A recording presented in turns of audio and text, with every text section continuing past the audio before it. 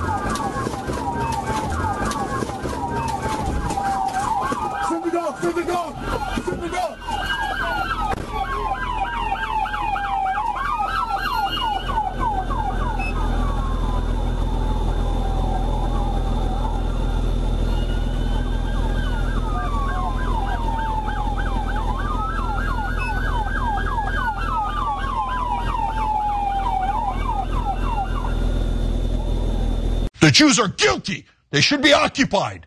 They should be killed. And they should never get their rights. Earlier this week when 2 monkeys from the Dallas Zoo disappeared. But there is good news. The Emperor Tamarin monkeys were, that obviously is not a picture that we expected up there. We have a zoo story we're telling here. And apparently these monkeys vanished from the zoo. And now the suspected thief has also been found. Police say 24-year-old. We're going to step out of this story right now. And Matt Brode, we're going to talk about. That's right. We're gonna step out of this. We're gonna step out of this story right now. Holy shit! I like them cops there, huh? Man, talk about incompetence on display. Holy shit, overkill, as it were. All right. Anyway, a little bit unorthodox time here for you guys. Hope you're staying awake, or maybe you're up early, depending on where you are. If you are tuning in live, we'll see how many we do get tuning in live today, since it's kind of announced 1 hour here before we went live. It's going to do no-goes on yesterday, but just didn't pan out that way. Crazy schedule this week, so I thought let's try to get on maybe after we get the kids to bed. So we'll see how this goes here. It's about 11 minutes past 9 here, local time in northern Idaho. I'm not sure what the time where you are, but anyway, thank you for tuning in live. If you're watching later in the archives, thank you for tuning in. We have a great show lined up for you today. We got to talk a little bit about this and that. I missed the whole discourse. Kind of when it was raging the most over the Starship Troopers thing, hence the title of the show and the thumbnail and all that stuff. But I do have a little bit on that. It's kind of it's quite hilarious, to be honest, to see the admission the when people, be they leftists or progressives or just anti-whites or Antifa enthusiasts, Antifa enjoyers, they do end up siding with murder's bugs over humans. Quite a bit of an analogy in that too, by the way. All right, so anyway, good to be back with you guys. Yeah, 7 a.m. here. Yeah, what do we have? It'll be a laid-back show today. It won't be. We're going to be on, as usual, of course, for tomorrow, or depending on, again, what time zone you're in, later this evening for Flashback Friday. But it's Thursday evening here, guys. We're gonna get some stories in here. So much going on. I just like can't keep up with all the shit that's unfolding. So we gotta ramp it up here with the shows. Can't miss one, right? All right. Yeah, what was someone else said? Looks like Henry's going to be my aerobics instructor this fine morning. Yeah, well, we'll try. We'll see if we can keep you pumped and motivated. We'll see how that goes. Carv Kaki, good to see you. It was a while ago, I think. I think so, anyway. All right. 12 a.m. Eastern in Ontario, Canada. Is that Ontario? Ontario. Nice. All right. Yeah, as I said, laid back, nice and laid back today. No snappy stuff. We do have some good news though, which is, first, it was sad news. We thought that David Irving, one of the few, well, I mean there are a few, but he certainly was one of the I guess better known. And I hate the term, I'm not going to say revisionist because that's not what it is. Revisionists are the people that are in charge now. They're actually revising our history. But David Irving, he did one of the only biographies on Adolf Hitler, by the way. And of course, he's covered a lot on the history around World War II, what happened in Germany and the war and all those kinds of things, right? And we thought he had passed away. There was, for some reason, that was just spreading. In a way, it's kind of a smart way of getting that message out, right?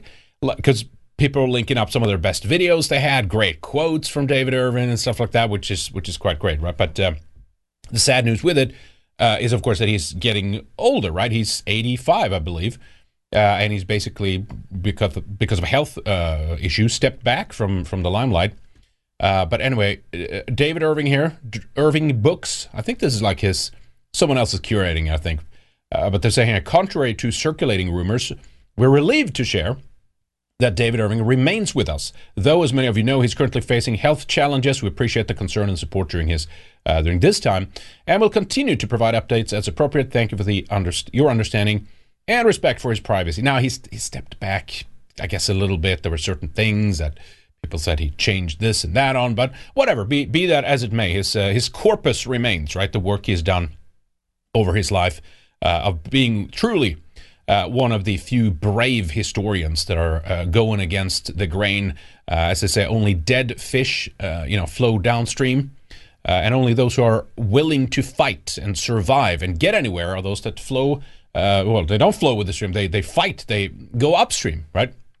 Against the current. That's where you need to be. That's where the growth is. That's where the action is. That's where you get strong, right? And that's part of what we're doing here as well. But anyway, so we're glad to hear that he's alive. So that's good news. But yeah, sometimes I don't know who started it. I'm actually not sure. The other one was Rob Rundo, right? One of the Rise Above movement. I guess he was founder, right? Or maybe he did it with a couple of other guys. He's been, in jail for, I forget how he was in Eastern Europe for a while. I haven't followed it that closely, but, I see other people's posts and stuff like that. But he has helped to set up various active clubs, both in the U.S., but also in European countries and things like that. And he was released after, here's an LA Times piece on this. Judge clears charges against alleged white supremacist. Says there is a bias against the far right. Yeah, you don't say. You imprison people for, basically taking part of a fist fight, hunting him for, I think, a few years, and they finally, I forget, was it Romania or something like that, where they, caught the guy, and then he's been in jail for at least a year, I think, maybe longer. But anyway, yeah, the Rise Above movement. And now, so he's like, oh, great, he's out. This base judge comes along and just like, you know what, this is a travesty of justice right here. They're obviously going after this guy. They're targeting him. He's already been in jail. Let's release him. What happens next? Well, this is sad news here, right? Circuit Court blocks judge's decision to release white supremacist for being selectively prosecuted. The Ninth Circuit Court of Appeals issued an emergency stay Thursday. There was just, the kvetching was just never stopped on the interwebs. And lots of leftists were just, this guy needs to be in prison. So I'm not sure, at the time of the article when that was written, he had not been, let me see here, Thursday night around, had been taken into custody. Okay, that's what they report latest. And when I saw the latest, he was not in custody yet, but now I guess he is again then.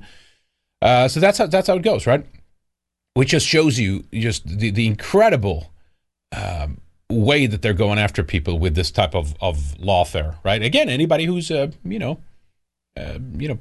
role model or anybody that does something, or especially they hate, of course, things that when you organize, kind of IRL and things like that, whether that's forming active clubs or forming community or whatever it is, right? They obviously can't tolerate people talking about their concerns and our issues that we face on the internet, online, on social media platforms, obviously.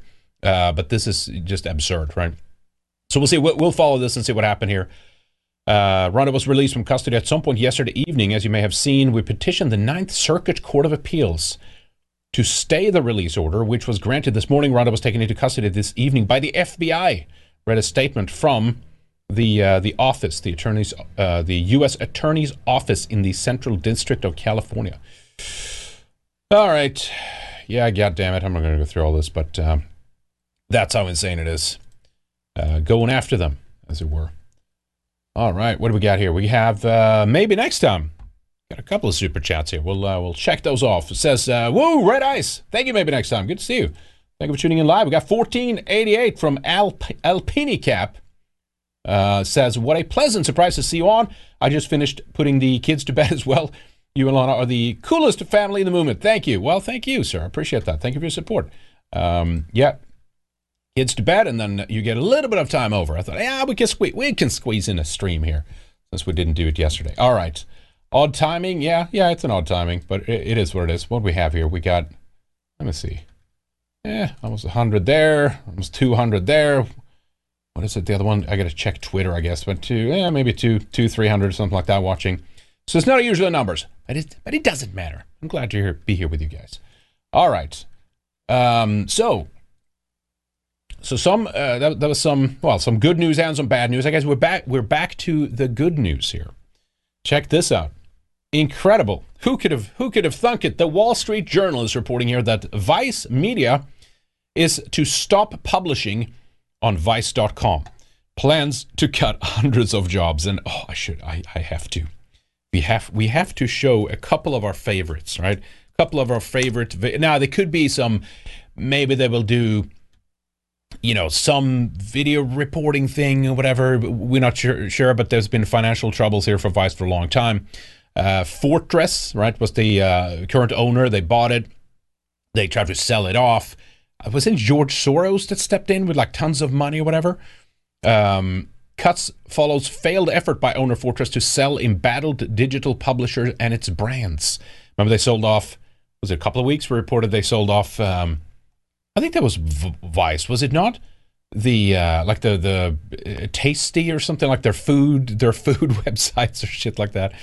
But yeah, what could possibly be the reason such great journalistic endeavors fail in such extraordinary capacity that they have? And this is again with valuations of, I think it was it like 100 billion, something ridiculous. See if we can find that. Was that BuzzFeed? Maybe Vice has to be more. In 2019, valuation of Vice. Okay, no, I overshot that quite a bit, but still 5.7 billion in 2017. What was it? Was it BuzzFeed? What was that? Let's see, valuation of. Let me just see here. I'm curious. BuzzFeed. What was that in 2019? 1.5. Maybe I was just thinking of in the hundreds of millions. 1.5 billion. I thought it was like 20 billion or something ridiculous like that. But maybe that was at one point their high. Maybe 2017, 80. Like Trump has been in. It's a lot of, I don't know. But anyway, it's way too much. Regardless, whatever the hell, however many billions it is, it's much too much. So anyway, couple of favorite clips here from our some of the production here.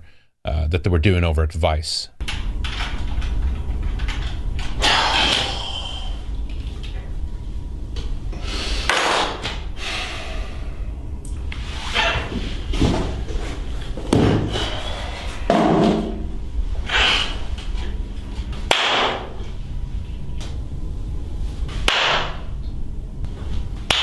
And there it is. Meet Venezuela's transgender ketamine dealers. Why gender fluidity, hard drugs, and crippling poverty are a match made in heaven. Yep, there it is. And how about this classic here? As they try to rehabilitate, they're doing sympathy pieces for sex offenders. Rapists? You know how they change the language. Pedophiles is just child abuse, right? They rewrite it, those kinds of things. They don't call it what it actually is.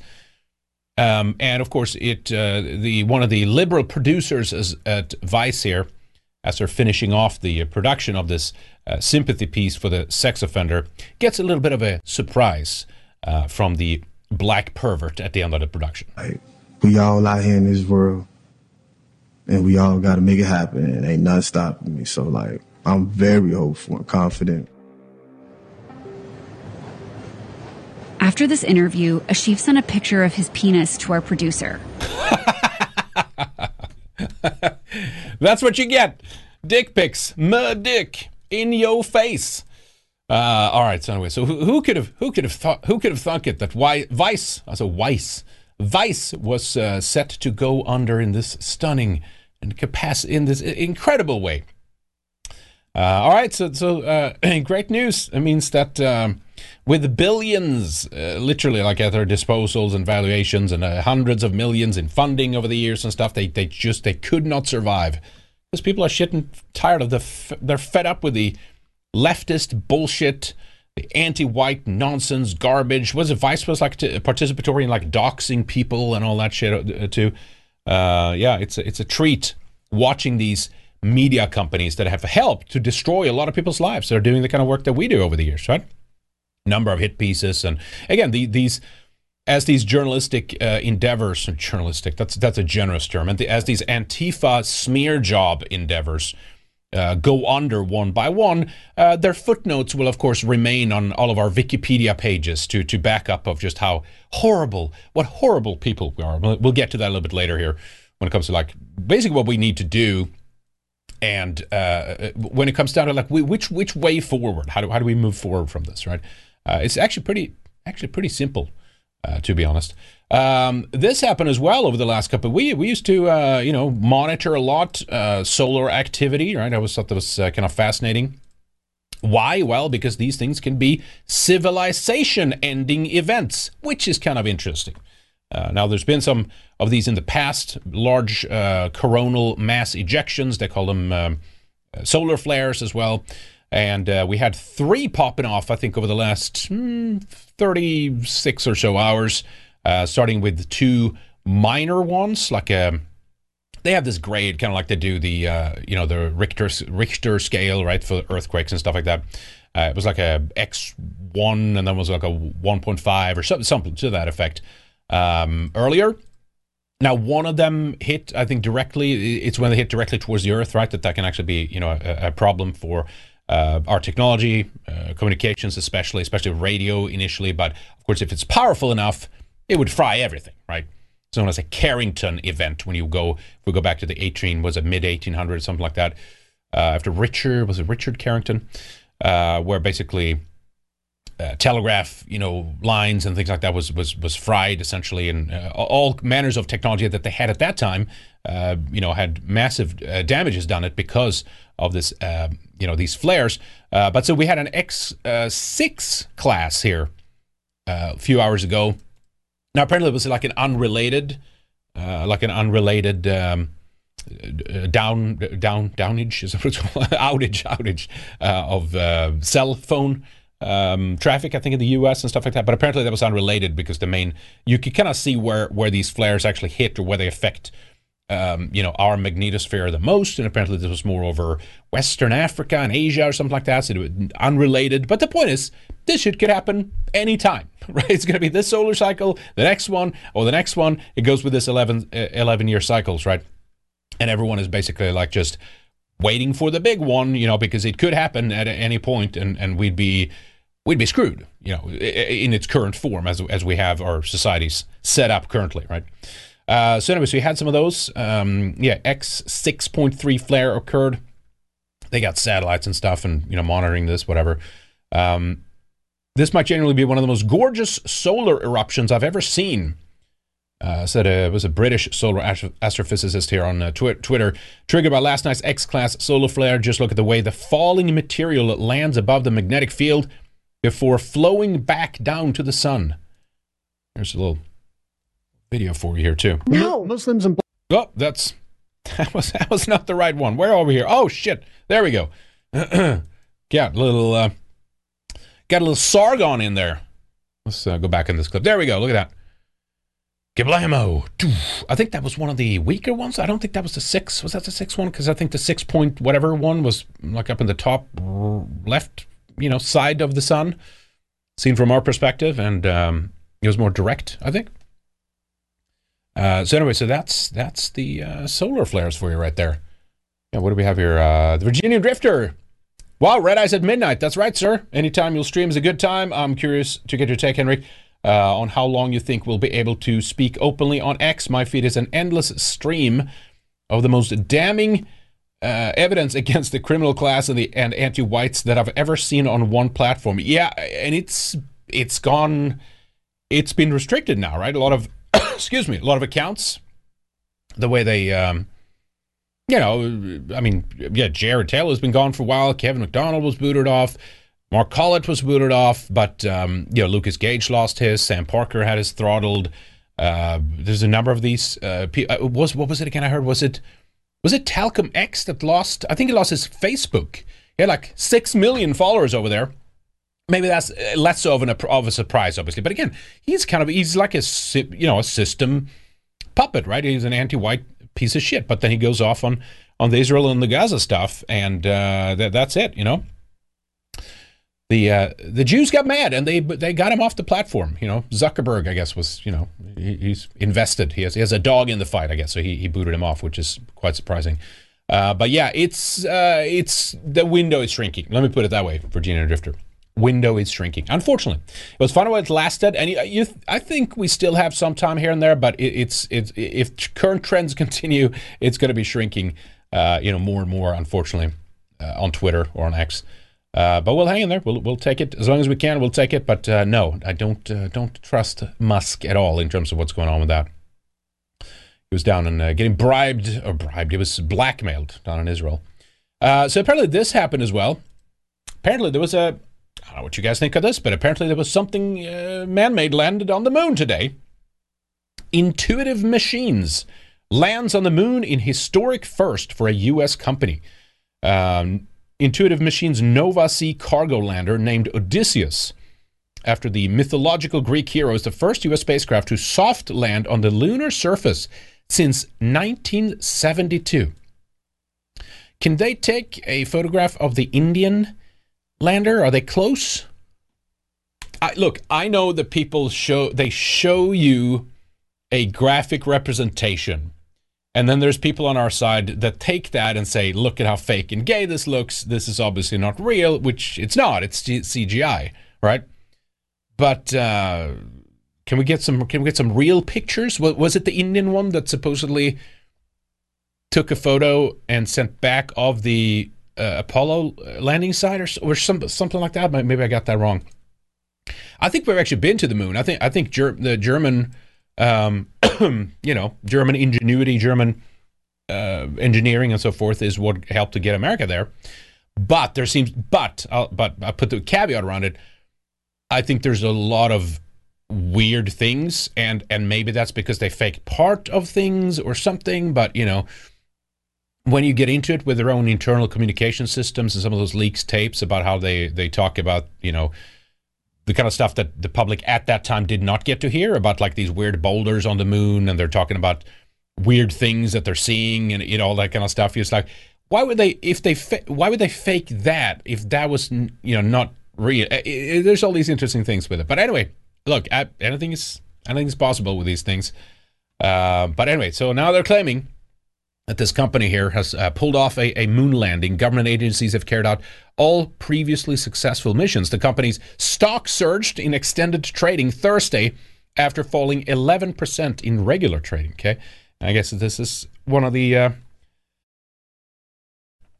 photos here. I guess the IM-1 lander Odysseus in lunar orbit, allegedly on February 21st, 2024. Now there was there's the graphic, representation that they have, but there was I think a video from the control room here. Yes, let's check this out here. U.S., but it's really a company, I guess a U.S.-based company, lands unmanned Odysseus spacecraft on the moon. Now, again, can they take a picture of the Indian one? If the Indian one took a picture of the Apollo one, can we, I guess I have to search for it. I didn't bother before, but can we get something to take a picture of the Indian one and then they to get a picture? Like, I'd love to see it, because most of the times yes, these media companies, they just used a rehashed CGI version of what it is, right? Or what it's supposed to be, or this is how it looks like. And the Indian one's just like so bad too. It was like some with like too bright colors. It was, I don't know, it's just very Indian, you know what I mean? All right, anyway, let's listen to this. How we can refine that signal and dial in the pointing for our dishes.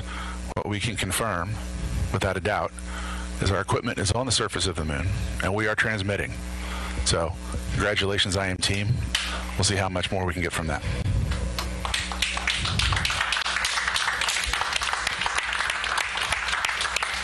An excellent call from our mission director, Dr. Tim Crane. IM1.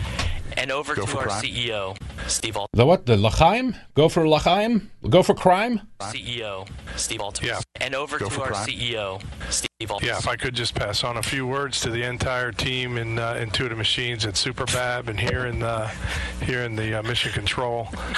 What an outstanding effort. I know this was a nail biter, but we are on the surface and we are transmitting.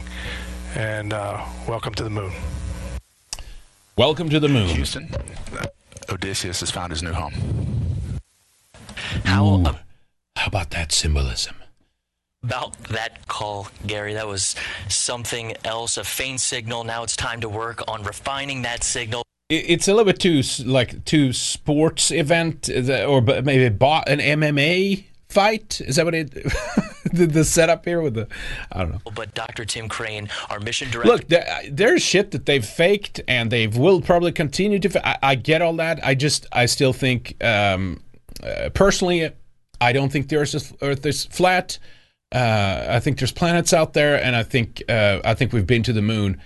But there's a lot of cover up. There's a lot of weird things, and there's a lot of probably fake things, either to use NASA as a slush fund or to the corruption alone in these institutions and these agencies and stuff, like all that's I think is like true. You know what I mean? But apparently they have those lasers or whatever, right? They send back and measure, and they have a mirror, a receptive thing, and whatever they could. Someone has been there, obviously. So I think so anyway. Today, is this this particular one? Is this real? I don't know. Right? I don't know. Call. Odysseus has a new home. It shows the disciplines of the flight controllers in Nova Control. They waited until there was absolutely. I'm always down to the I just want to see it. You know what I mean? And I don't want to see a CGI version of what they're saying that they have done. I want to see the actual thing. And if that actually I forget something. What is it? Well, the moon is within the Van Allen belt, obviously, right? But it's something about transmission and stuff. But apparently that have gotten better at that, right? Usually, it's grainy or black and white footage or whatever. Take digital footage up there then, and then when you return with it, I don't know if it is going to return. Maybe it's not. But if it is, I think it is, because I think they're taking samples and shit like that. Give it, take that back, and then we can see the footage, right? Soon they're going to be so good with the AI shit, though, no one's going to be able to tell. That's what, there's that window here, we might, and maybe we've already passed that, to be honest. If we, the plebes, can play around with the type of AI we're now seeing, they probably had this shit for a few decades. I wouldn't be surprised. Confirmation that there was a signal, and then that was when they took the moment to celebrate. We saw that it wasn't just the individuals in Nova Control that contributed to the mission. The contributions to enable the success of Nova C's landing on the moon stretches far and wide. We showed, of course, some of the folks watching there, but really it extends even farther than this. A wonderful and truly amazing moment to celebrate. The U.S. has landed on the moon once again. All right, not a big thing. We're supposed to believe it. 70 some odd years later. Here's another one, right? Is this a real photo? I think that they're claiming that's a real photo, right? All right. Anyway, we'll see if there's any actual video from there coming out. I'd love to see that. But yeah, apparently they're claiming that they're going to go back now, and they're going to do stuff, and they're going to use it as a launch pad towards Mars and shit like that. We'll see what happens. Gunnar Gunn says over on Rumble here, Vince complained about the cold there in Idaho. I asked if he saw you running by in the buff with sword and shield. Yeah, a couple of times. I bumped into him in the hockey rinks for the most part. Not only there, but yeah, I don't mind the cold. I grew up like that. I mean, I think Vince is like California, right? For the most part of his life, I believe. So yeah, that would probably be hard, darkness during winter and stuff. But to me, it's like being, in Sweden. So I'm fine. I enjoy it. In fact, I'm just more disappointed when it's not like a proper winter. You want snow. You want to have it real cold. I hate the muddy, soggy stuff. That's almost worse. Just give me a proper winter. We're good to go. Thank you, Gunnar. Appreciate that. Okay.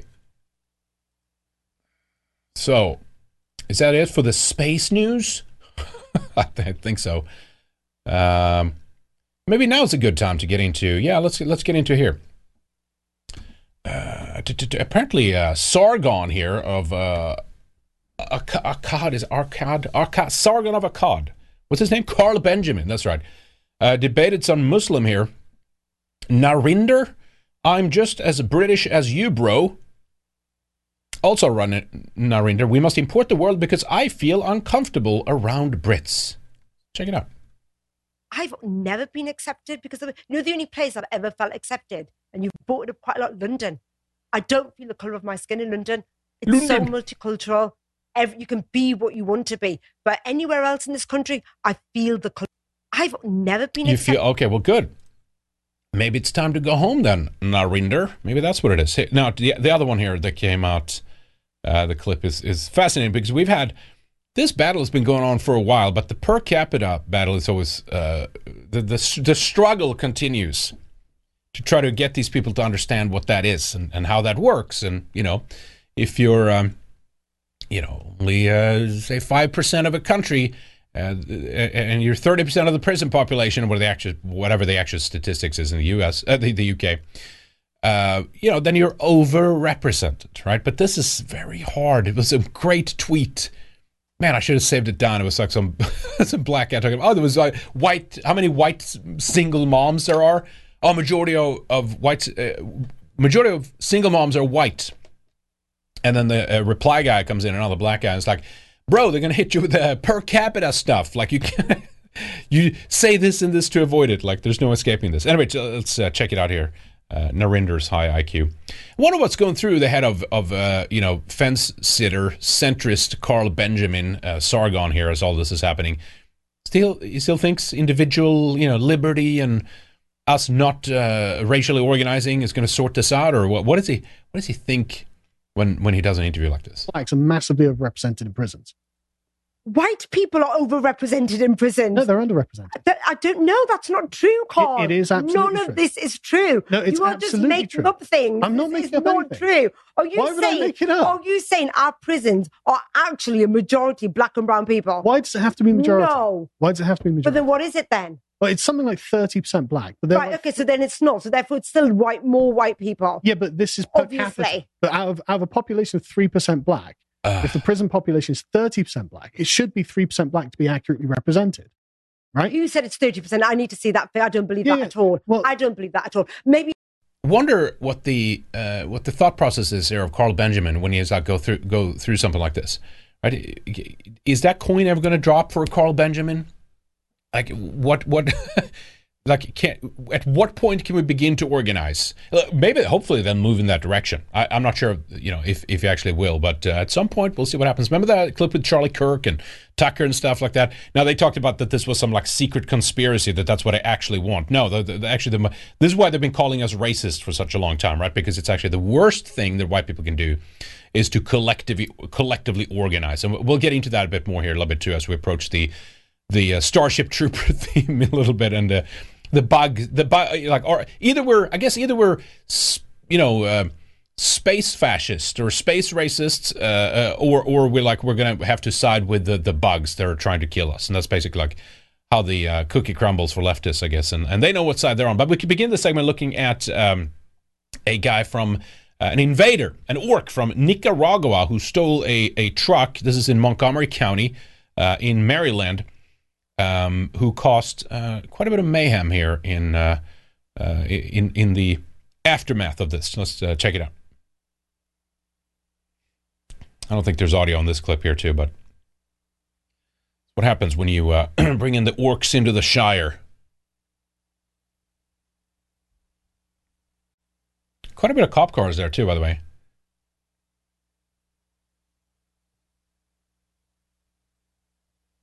I wonder if they're going to react like they did in that the opening clip. That was just hilarious. It's just complete like roid rage cops. In this case, it's like, yeah, can you actually do something about this? It's always in the wrong. It's always in the wrong place. It's fascinating how that works, right? Or the wrong place, but it's always against the wrong crowd, I guess. Like the over policing, right? Over acting, or what do you call it? Like just going after these people like crazy when he doesn't deserve it, and then there's shit like that happen, and now I'm not saying this would happen afterwards, but I'm saying, that's kind of where we found ourselves. It's a hands-off approach. He's like, oh well, you see, this is an illegal migrant, so there's nothing we can do. Didn't they just let them go in New York? Remember, or out? Not even bail. They didn't even have clear bail. They just let them out right away. Oh, they'll probably come back to their set court date later. So this is what it is, folks. This is what we're dealing with. Now, do you guys remember, this is always fascinating too, regarding, inviting the orcs in. Everyone always wants everyone else to do it, right? We've seen, now there are a couple of those, stories and a couple of local news reports that have been done. We showed some of these families in, what's the call again? Oh, I forget the area, but it was in Massachusetts, I think. Where they invited in refugees, and we've seen this in Germany and Sweden too. And so occasionally that happens, unless it's just like mostly a photo op, right? Maybe those pieces are just propaganda pieces, essentially just saying, "Oh, look at this good family taking in these refugees. Things are great. We're praising them," and then they hope that will have some kind of like runoff effect, and other people will actually go on to do it. But regardless, most people think, of course, we should let these people in. Well, these days maybe it's a little different, but specifically in Sweden, it's so the media environment and the social pressure is so strong, right? There's like you can't be racist, right? So you have to say, of course, we should let in refugees. Would you consider taking one in yourself? Oh, sure, definitely, right? And then remember that clip? They wheel out a guy, and it's like, well, here's Muhammad right now. Can you let him in? Now, there's a subtitle here, so check this out. But it's a classic one to keep in mind, just how bad it is out there with many of these liberals. They're like, oh, of course we should help and we should take in the refugees and blah, blah, blah. And as soon as they actually get an opportunity to show the true colors, no, then it should be someone else's problem, obviously. Check this out here. Till att ta emot flyktingar i våra hem? Ja, det tycker jag. Absolut. Absolut. Vid given möjlighet, skulle du själv kunna tänka dig att ta emot en ensamkommande? So he said, should we take in refugees? Absolutely. If you were asked, would you also take a refugee into your home? Flyktingbarn eller flykting och i ditt hem? Ja, det skulle jag, tror jag. Ja. Har du gjort det? Nej. Är det någon som behöver någonstans att bo så... Det tror jag. Ja. Ja, om det fanns utrymme. Ja, varför inte? Ja, skulle jag. Absolut. Vi har faktiskt en kille som heter Ali med oss nu. They got Ali here. He's looking for a place. Could he follow you home? Could he follow you home right now? Säkert hem. Är det någon som skulle kunna följa med dig hem redan nu? Ja, men det tror jag det blir nog svårt. Ja, vi har inte riktigt plats. Ja, jag har ett extra rum som jag har hyrt ut som blir ledigt så vidare. Så att absolut, men idag går det inte för att jag har inte plats i lägenheten. I don't have a room. Of course you don't. Tyvärr inte idag. Inte idag? Nej, jag är ledsen. Mañana, tomorrow. Alltså, jag tänker liksom, jag hyr i andra hand. Okay. Så jag tror att det They always excuses. Should we take in refugees? Yes. Should we help these people? Absolutely. Everyone says yes. Okay, well, you do something about it? Nah. Därför. Excuses. Ja. Alltså jag har knappt plats för mig själv. Jag flyttar runt som en vägglös mellan polare. Så. Nej. Varför då? Ja, därför att just nu och idag, så under de omständigheter vi bor nu, så kan jag inte ta emot någon. Inte idag tyvärr. Inte idag? Nej. Okej, vadå då? Today. Tomorrow, another day. Jag har en del möten och arbetsintervjuer. Ja, men kan vi mötas upp efter jobbet och I think it's pressing. Well, can we'll meet up later? What's your now? Give us no. These people will just walk out on them. Anyway, it's something to keep in mind. It's just great when they do those kinds of clips, right? They will never take the responsibility themselves, but yet somehow magically And you know that this is how majority of them would actually be when it happens. There may be a handful, as I said, that actually have the space or the time or the effort or anything like that, right? So somebody should be offset on someone else all the time. And so basically, these are, we invite these people into our countries, and they're like big, brown, cuddly teddy bears, essentially, right? Now, we'll get to the Starship Troopers here in a little bit, and it kind of flows into each other, I guess, because it's like, well, whether it's bugs, as it was in Starship Troopers, or whether they think that this is some kind of like pet that they're taking in, it's always this, the fake kind of altruism, which is kind of weird, because where's it coming from? Why can't they just then put down their foot and say, like, actually, no, if I don't want them in my home, who would? Right? Kind of like, they will never follow through on that. I guess it's just down to the propaganda. It's just down to the brainwashing, down to the social pressure, the peer pressure that, like, the worst thing you can be is a racist, right? And you'll do anything to just avoid that. Unless, of course, in this situation, you're actually pushed up against a wall. You know what I mean? It's like you're actually all right, now is your chance to do something. Will you take him in? No, definitely not. All right. Now here's too funny before we get to the Starship Trooper one here. Check this out. Let's back to the U.S. here, because it's always, whitey bad, right? We breathe the freshest air, apparently, right? Our very presence is contributing to pollution. Apparently, we sleep better than non-whites, and like every aspect of our lives, we white people are to blame, right? So here's the headline here: Black and brown Minnesotans get worse sleep than white people. Researchers at the University of Minnesota says it's hurting their health. Now, we've heard of the reason why people, blacks are overweight is because of racism, things like this, right? Research connects. Research connects poor sleep to obesity, hypertension, and even death. Scientists at the University of Minnesota are exploring how sleep problems perpetuate health disparities. Now, wait for it here. Someone pull out the paragraph here. Here it is. Now, this is just amazing stuff here. One example where I have to find where is it? Let me keep reading as I do this here. One example. In many Somali homes in the Twin Cities, smoke detectors with low batteries beep around the clock.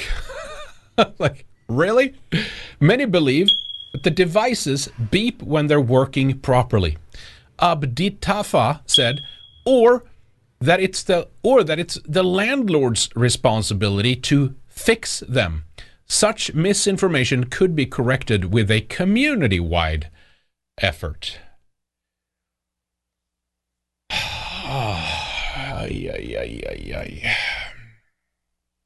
Yep. I don't think it is a joke, to be honest. I don't think it is a joke. You never know, but I did Sahan Journal. No, I think that's out of Minnesota right there.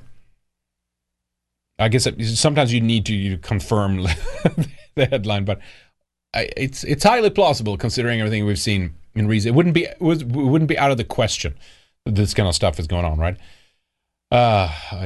Oh, here's one more. Check this one out. This is funny. Was it Judge Judy? Speaking of basketball Americans here, America 2024. Even Judge Judy sniffs it out. Talking about taking, right? Yes, I went overseas for deployments, but never stationed. But where did you go on your deployment? Bahrain, Dubai, Greece, Italy, and all over. Did you like it? Yeah, it was a great experience. Yeah, good. Yeah. What about you? Only Virginia. Only Virginia? Only Virginia. How did you become disabled in Virginia?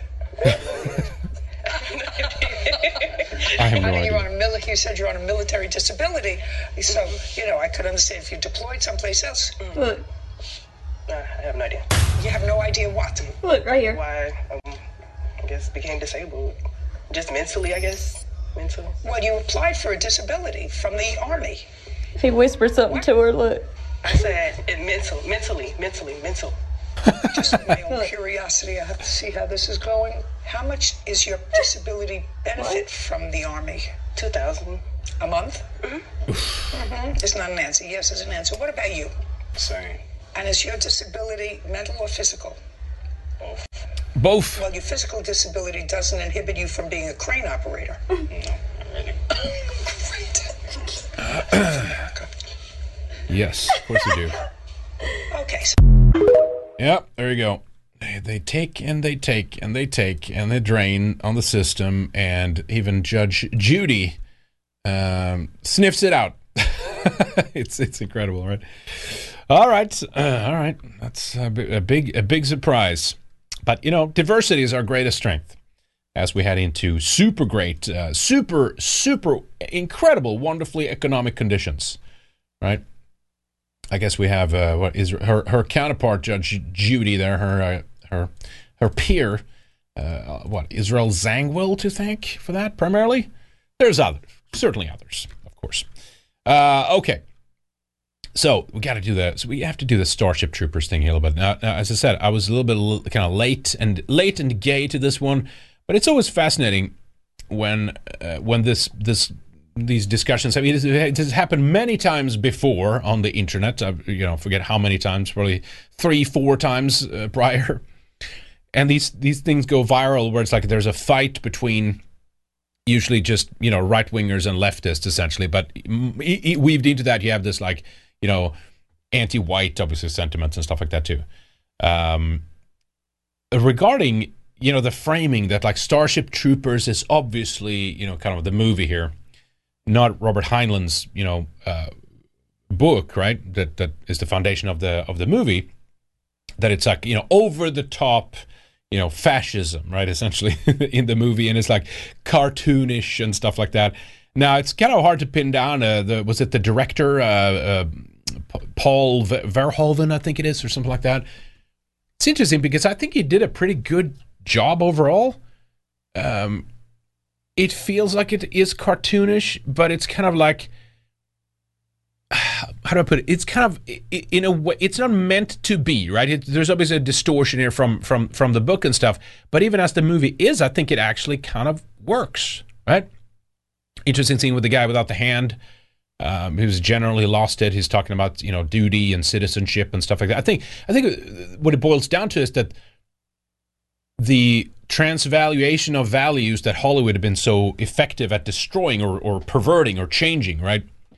It's always that every time it's we have to identify with the outsider or the underdog or who's the victim, right? And this is for obvious, ethnocentric reason on a part of those who's behind Hollywood, Jews, to put themselves in a favorable light and be like, that we are always like questioning, like, well, are we really the good ones, right? It kind of comes down to that. Are we really? And if we're not, if we're not, then you open your door to letting your enemy conquer you, right? Which is part of the dynamic of how Hollywood has been so incredibly powerful as a weapon against us, right? But it's kind of interesting in a situation like this when it comes to the discussion over Starship Troopers, because it's so cut and dry. As in many regards, I mean, I'm not saying that there aren't more complicated stories, but for the most part, you go back to folklore in like European history or things like that, or even like Brothers Grimm stories or things like that. It's not always like this, but it's like here's a dragon and it's bad. Here's the hero, and he slays the dragon, kind of thing. And in this case, you have these disgusting, ugly bugs that basically, which the leftists never bring up, attacked the Earth first, remember? And then they go to the planet to basically, exterminate them and take care of them or whatever, to take them out. But it should be everything you need to side with the humans. You see what I'm saying? Like that should be it. You know what I mean? Here's clearly an evil, wicked, disgusting bug species that is an existential threat to us humans.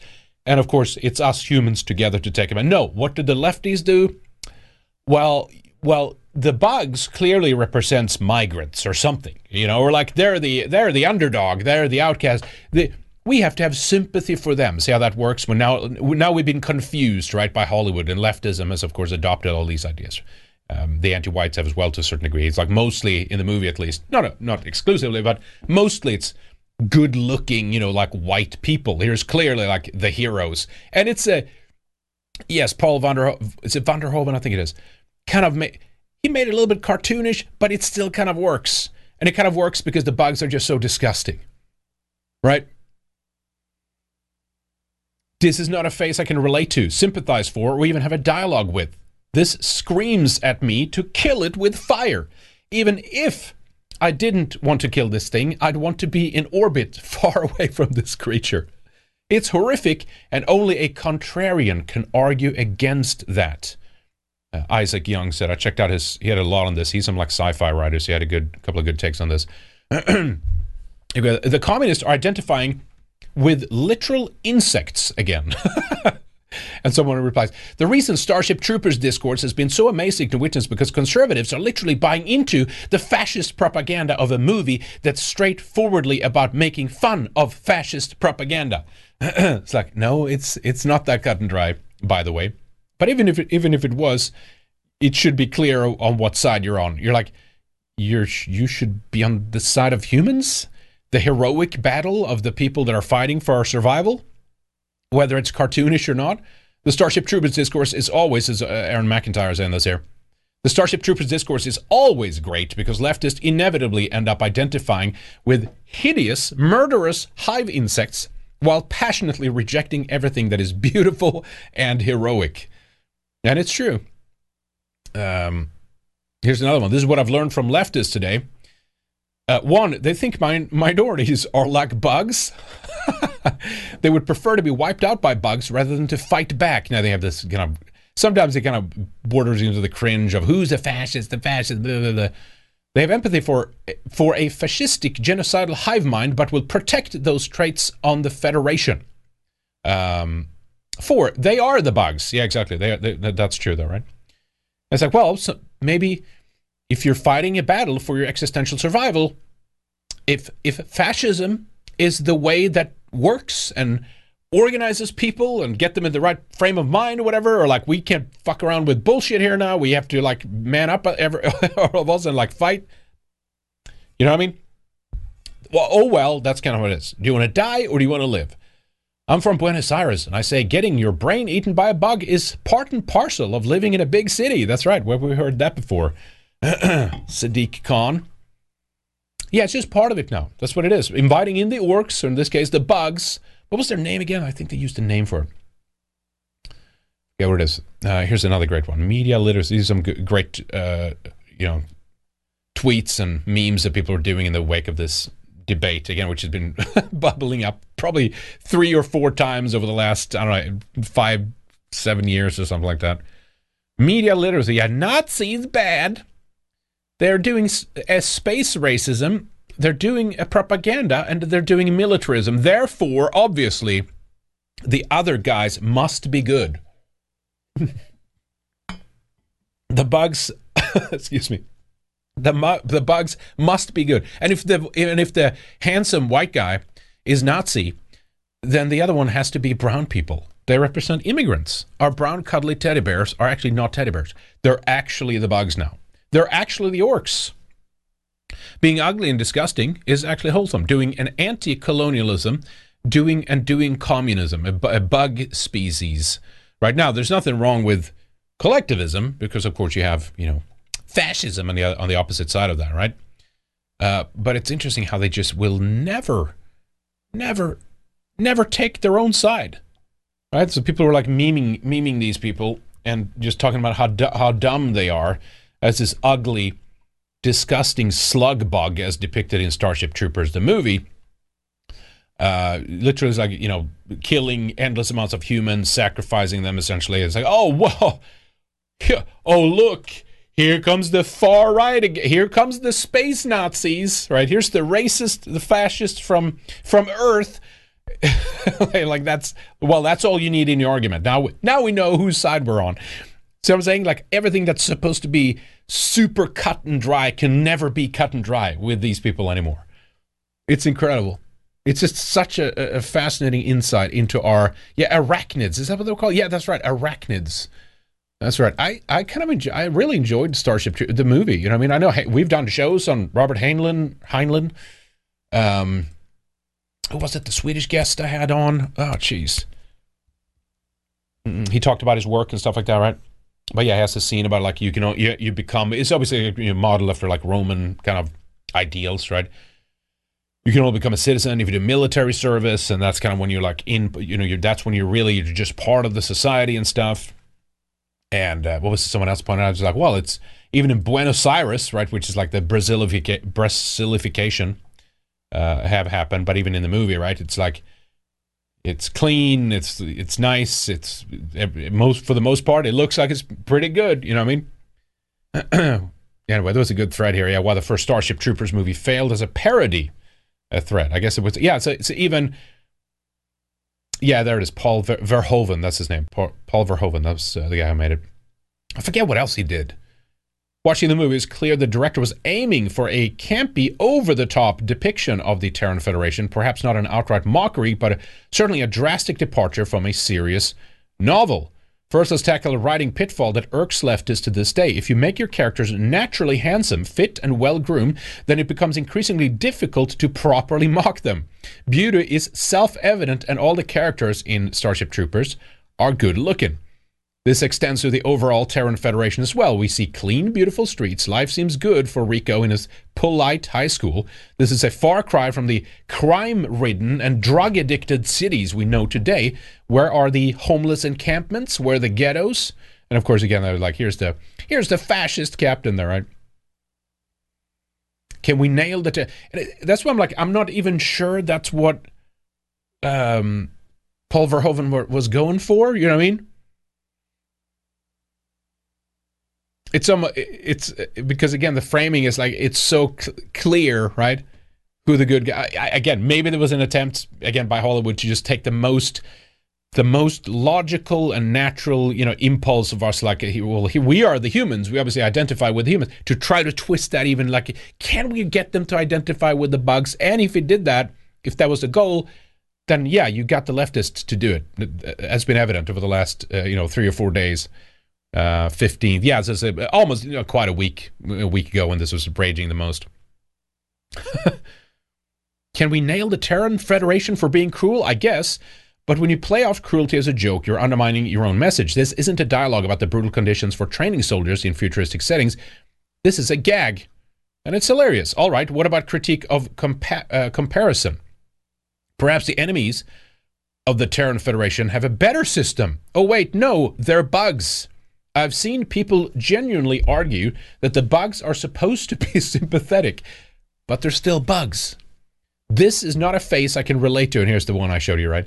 Sympathize for, or even have a dialogue with. This screams to be, it's like what is this? This is like a weird, penis tip with like bug eyes and, crayfish claws on it or something. That's like the depiction, right? Like, yeah, kill it. It's afraid. Love that scene, too. The only thing you can really critique about the Terran Federation is the propaganda and incompetence. But when everything is so slapstick, it fails at landing a serious point. These guys are badasses in a funny movie, not a warning about the dangers of fascism. Exactly. Yeah, anyway, so it's just incredible to see this. And, of course, people pointed this out, too, right? Well, what is fascism if not this, right? When it comes down to it, either you stand alone and you are breakable, or you team up with other people. You join together. That doesn't mean you stop being a stick. In this case, to use the analogy here. You're still a stick, but this is what many people don't seem to understand. It's mostly with the conservative, right-wingers or whatever. Like, oh, my individuality, blah, blah, blah. Well, you don't stop being an individual. You're still an individual, but you team up with people and you get stronger. And you become unbreakable, right? This is a bundle of sticks. This is a fasci, right? This is literally where the symbol comes from. Yeah, one more tweet here from Isaac Young. He says, in every instance of Starship Troopers, the first movie at least, the bugs are made to be an existential threat. The left takes this as a 4D meta-commentary on the nature of fascism and the foreign. I take it as a fumbling your message. Every scene needs to be read in spite of itself. Some analysis on that here. But why I'm showing you the bundle of sticks is because we have these brave... Yeah, is it the stick on its own? That's a fag, right? A faggot. There's some... I think there's an old British commercial where they talk about faggots, right? The sausage, right? That's what they're called. They used to be called cigarettes, I think. A fag, too. Right? It's just one weak stick on its own, right? It's breakable. But yeah, we had another... Remember when Jordan Peterson... we've already done this one. Ooh, individualism, collectivism. Here's the multi-headed Hyde right here. This is what they see as the problem, right? Communism, Marxism, racism, nationalism, and fascism. That's the nature of collectivism. And here I am, the individual, going to defeat all this. This would be as dumb as saying, because you're part of a family unit, now you've lost your individuality. You can't have a family. That's, joining up with other people. Now you've lost. That's collectivism now. It's like, yeah, collectivism is what we need.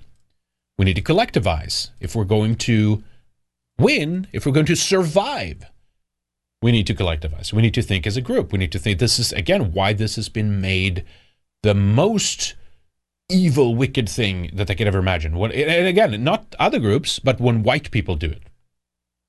When white people collectivize, then it's racism, then it's white supremacy, then it's fascism, right-wing extremism, and we can never do what every other group is doing. Why? Because they want us breakable, alone, isolated, on our own, as individuals. That's how they conquer us, right? They break us up, or make sure that we ourselves break ourselves up and never collectivize.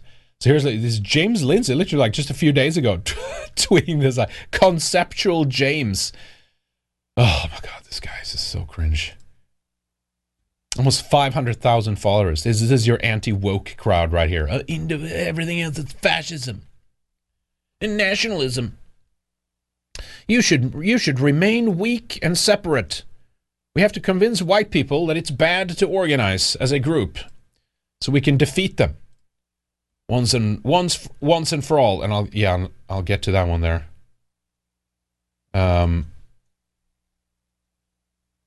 Couple of good ones here, right?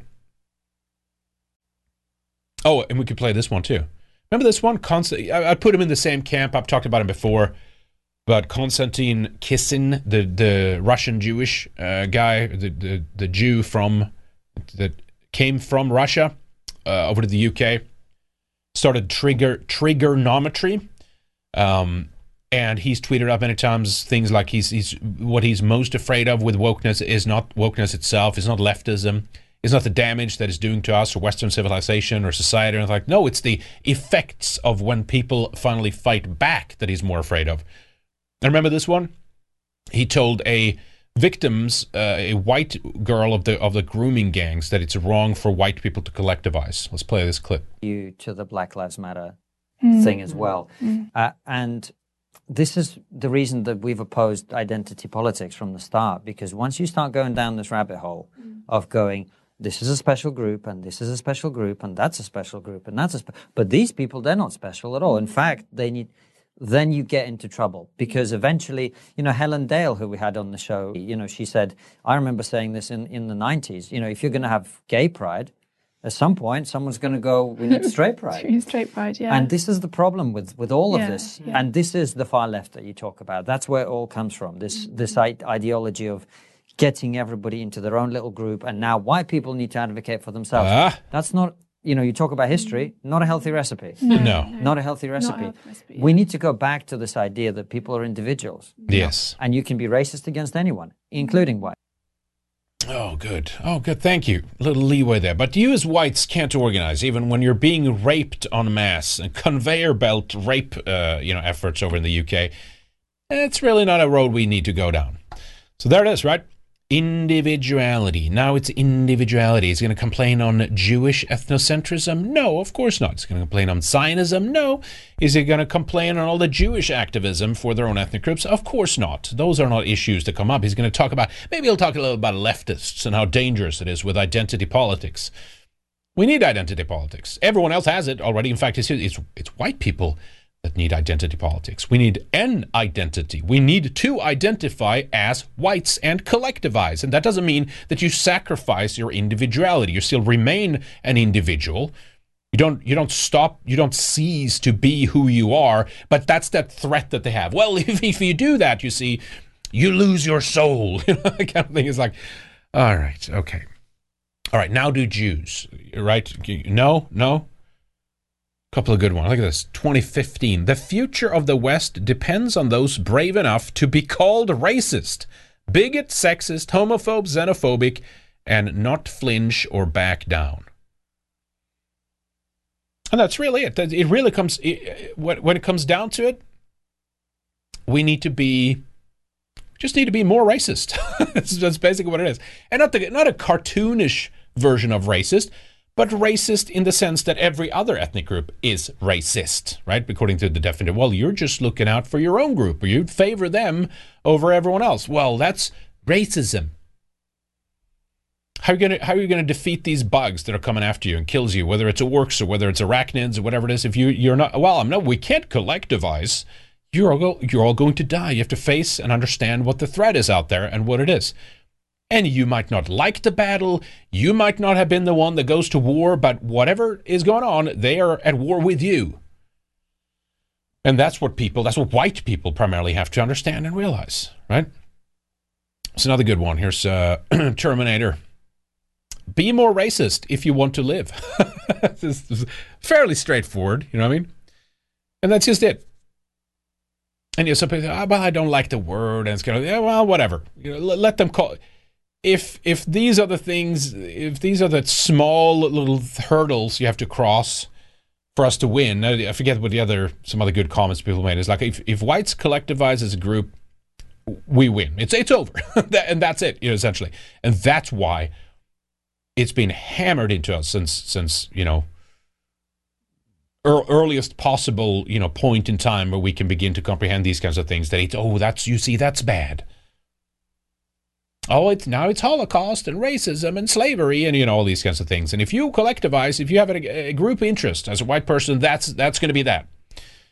But that's the chain of that, right? It's beginning to loosen, right? The stranglehold that they've had on us is beginning to loosen, because now people's negative experiences with what they've been told that they must tolerate is outweighing. It's outweighing the potential downsides of being called a few bad words. And yes, I mean, in our day and age, there's not just that they're called words. There are consequences for those things as well, right? People are they have their reputations destroyed.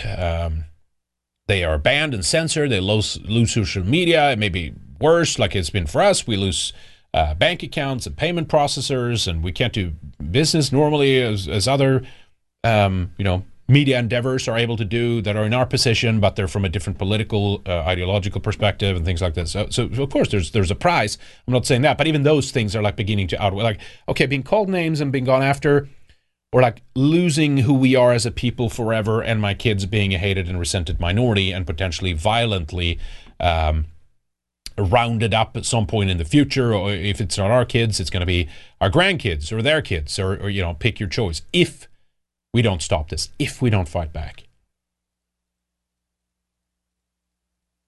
Great post here. The White Post on Telegram. Nothing unifies a people stronger than their primitive ethnical racial bonds. And when they say primitive, they don't mean that in a bad way like that. Oh, it's primitive. I mean, it's a fundamental one, a primitive drive and understanding we have going way back in time, right? That's why this has been the strongest type of bond for all of human history.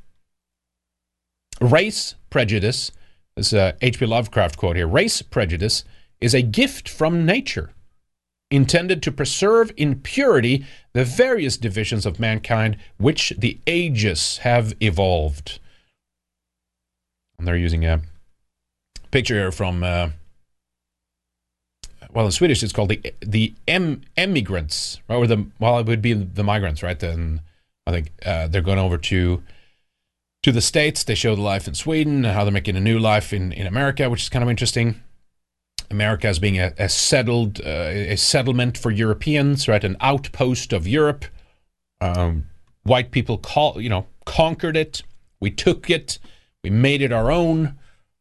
We turned it into what it is today. And now everyone wants to come to America, or everyone wants to come to Europe and the places we're at and we're building, to obviously be suppressed by our awful fascism and racism. Because we're totally not tolerant at all. But anyway, it's a good book. Vilhelm Moberg is the author. It was a great book. It showed some of the problems they face over in Sweden, but also the new life there. It's just a great piece. What's the actor's name? This Max von Sydow. I forget what her name is there. I forget what the director was, but it's a great piece. Anyway, just I want to include that for you there. And in fact, let me play this. This is a great one. I linked it up on our Telegram, but this is a great. Speaking of that, the blood, right? The most ancient. The first, what's the line he uses? Mimish Brunner in the clip. He said since before the concept of speech or something like that, like we've had an understanding that it's like it's us together. Yeah, Truth of Blood. Check this out. This is just a few minutes. Fantastic media. I don't think he's making much anymore, unfortunately. Mimish Brunner, I had him on the show. Great stuff. Check this one out. Speaking of this.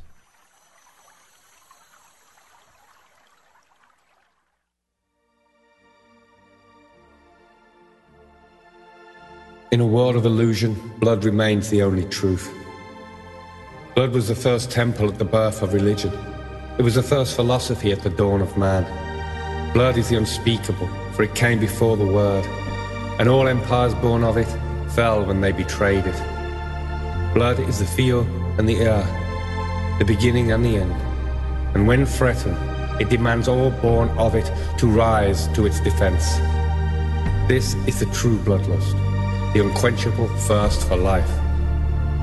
You, as an incarnation of your sacred blood, contain the hopes, dreams, and combined efforts of all who came before. In your name wars have raged, countless heroes have fallen. All trials of nature were overcome, so that you may breathe. The idea that bore you, by its will alone, has proven itself a force of nature. Unstoppable in its desire, unyielding in its arrogance. Nothing was spared that stood in its way. The truth that its blood is immortal. It is the dwelling of all ancestral soul, and failure to protect it signals an end to all. You are the horizontal and the vertical. You are where blood and destiny meet. In this time, you are its champion. It is you that stands before the eternal question, and it is you that is charged with its answer. Fantastic stuff. Yep. Hallindir music. Right there. That's it. That's about sums it up right there. Our folk. The biospirit, our folk soul lives in us, right? These are things beyond, things that are just skin deep, contrary to, leftist narratives that, skin color, this and that, blah, blah. It's like so much more than just that, right?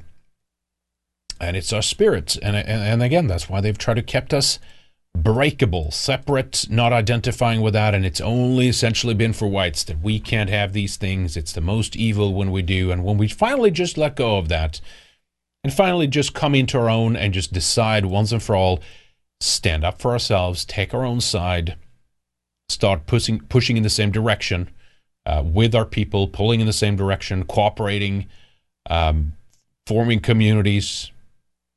Anything is achievable. Anything.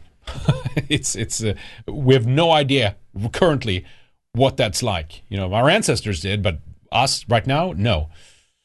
Can you imagine such a thing?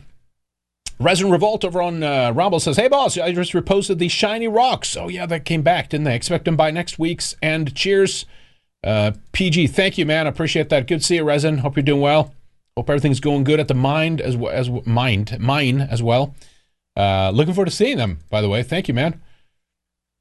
We always appreciate you, Resin. Thank you. A couple of more here. We have Ryan, Triple G. Trigonometry is very ham-fisted from what I've seen. Yes. Is that a pun? I like that. Ham-fisted. It's some of, and again, it's always they're the ones getting, they're still there. They're still on the YouTubes, right? They get it promoted. Here's your Steam Valve, Goy. Anyway. We have a thing on YouTube of what happened with Susan. I hope we can get to that. Yeah, we have some time still. Because it's kind of interesting with all the censorship and stuff, and I wonder how much pain and suffering could potentially have been prevented if there was natural growth of these ideas, which there was for a little bit of time on these social media platforms. I think we would have been, I don't know, a bit too melodramatic about it and just say it's like just down to YouTube, and it's not, but it a lot of it is ultimately down to us being able to communicate our ideas and getting that out to our people, right? Anyway, we'll talk more about YouTube a little bit later, but it reminds me of the these people are still there and they're still, being pushed and they're in the algorithms and all that stuff. 14 from Maybe Next Time. Thank you. Maybe Next Time. Good to see you. As always, appreciate the support. Another one here, actually 2 more from Ryan. Thank you, Ryan. Appreciate it. Thank you for your support. 1488 from Ryan. Triple G, everything needs to be framed as, quote, is this, on the face of it, good for white people and white families? Unquote. And if not, I guess it is. If not, then we need normies to be programmed to reject it. No long explanation or fifth dimensional chess. No saving the world or ending hunger worldwide. Immediate results only considered. Yeah, it's true. Ryan again here says, Henrik, I would also argue that European art should only belong to a European white person or institute, as well as intellectual property, culturally significant real estate, etc. Go down the list. Our art and culture have been stolen from us as well, sadly. Yeah, you're absolutely right. What was it? It was something that there was some wonderful, and it's not, then it's like we didn't have the win, but it was like one of these, like, all right, we'll take it. It's a win at the end of the day. But it was something about how, the British Museum, for example, was it the British Natural History Museum or something like that? All of a sudden had this like, oh, it's colonialism for our museum to have all these objects from Africa and China, Asia, South America, blah blah blah, all these places. They basically said we need to go back to only having British English artifacts and historical things, and it's like I think we'll agree that this is the proper way to go here with this. Only Anglo-Saxon, Norman, Celtic art in British museums, and hopefully other European countries can mimic that as well, right? Only do your culture. Yes, absolutely. But no, you're right. I mean, it's yeah. You have this. Speaking to your prior point there. No long explanations or fifth dimensional chess. I agree with you. No saving the world or anything. I agree with you. Ultimately, it should just be sufficient enough that it's like, well, this is what's good for us. Boom, kind of thing. The question is the nature of, and it's not an altruism. Instead of being an altruism for our own people, right? Where basically some of our most beautiful traits of solidarity and our desire to help others, which of course at that time, further back you go, was for our group, right? Survival instincts were, in some aspects, I think, driven by, climate in colder northern regions and things like this. That there was a reliance, there was a kind of dependency that evolved there, and so you extending your hand and all that and helping others was just part of your survival strategy. You help others, they help you. Good relations, blah blah blah. Ironically, excuse me. Nothing to do in that sense with individualism, right? Actually a form of collectivism. But anyway, those things, people argue, was what caused us then to have all these traits of like, well, we look after each other, and that's what ensures our own survival. And yes, of sorts, that's dependency, but that's also a beautiful thing, right? It's how we become successful also. Specialization, all these other things that come out of something like that. But now, of course, that's been exploited, and now it's all of a sudden globalism. Now it's us taking care of everyone else, lifting up all these other races and stuff like that. But people talk about that like you're not going to win over white people by telling them that you have to be mean or something like that. I'm not saying that that's what you're saying, Ryan, but I'm saying in one aspect I think there's something to that. It doesn't serve. We will always do what's morally right. The only thing is we just need to realize, well, what's morally right is for us to take care of ourselves first. It's like you're on a plane or whatever. You put on, something's going wrong, you put on your oxygen mask first before you help others. It's kind of the same thing. And it's not that we have to help others either. I'm not saying that that's where this needs to go, as you say. But there is something to like, well, this is, with morality, I think. You know what I mean? Like with us as generally, for the most part, as Europeans, that it needs to be we need to have a moral conviction. It needs to be morally right. You know what I mean? I'm not sure we have to twist, that doesn't have to be twisted or changed or altered or anything like that either. We just have to see the reality of the situation, right? Of obviously like, well, the moral right thing to do is to take care of ourselves and is to stand up for ourselves. You know what I mean? But yeah, no, this is very interesting questions. It's hard to figure out, and to a certain extent, yes, there's differences between us, but for the most part, we have that.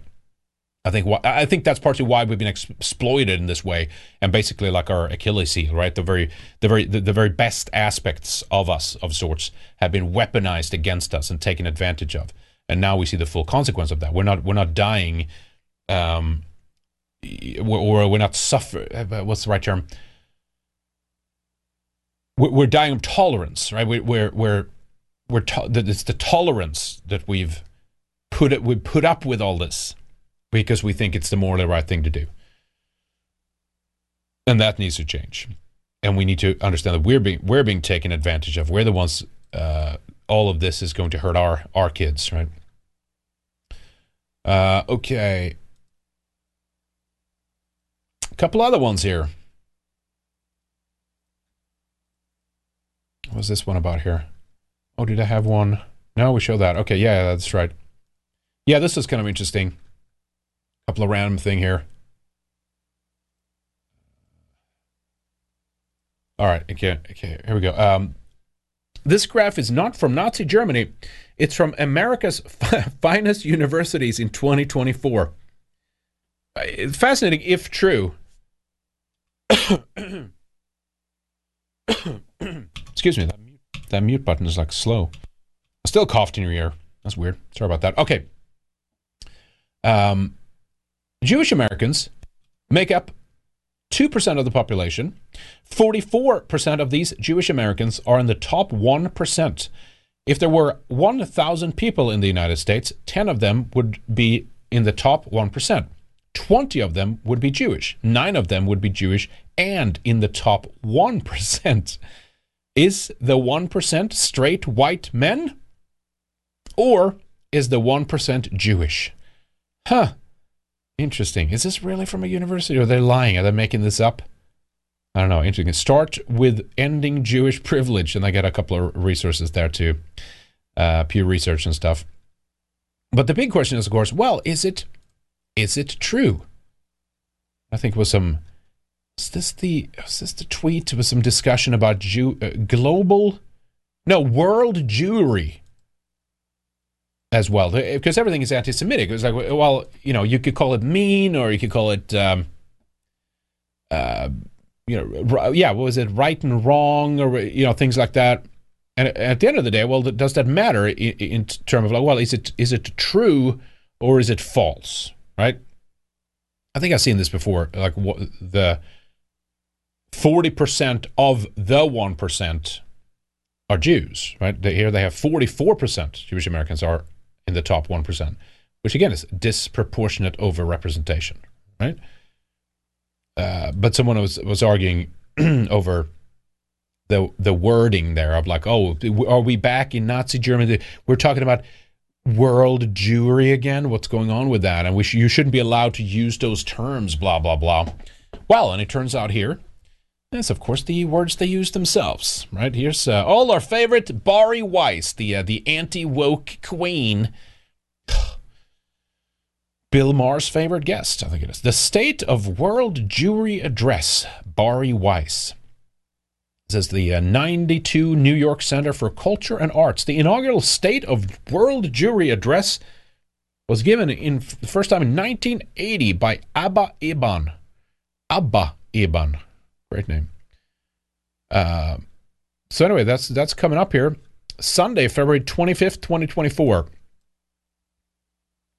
I think it was by invite only. Was that did I see that right?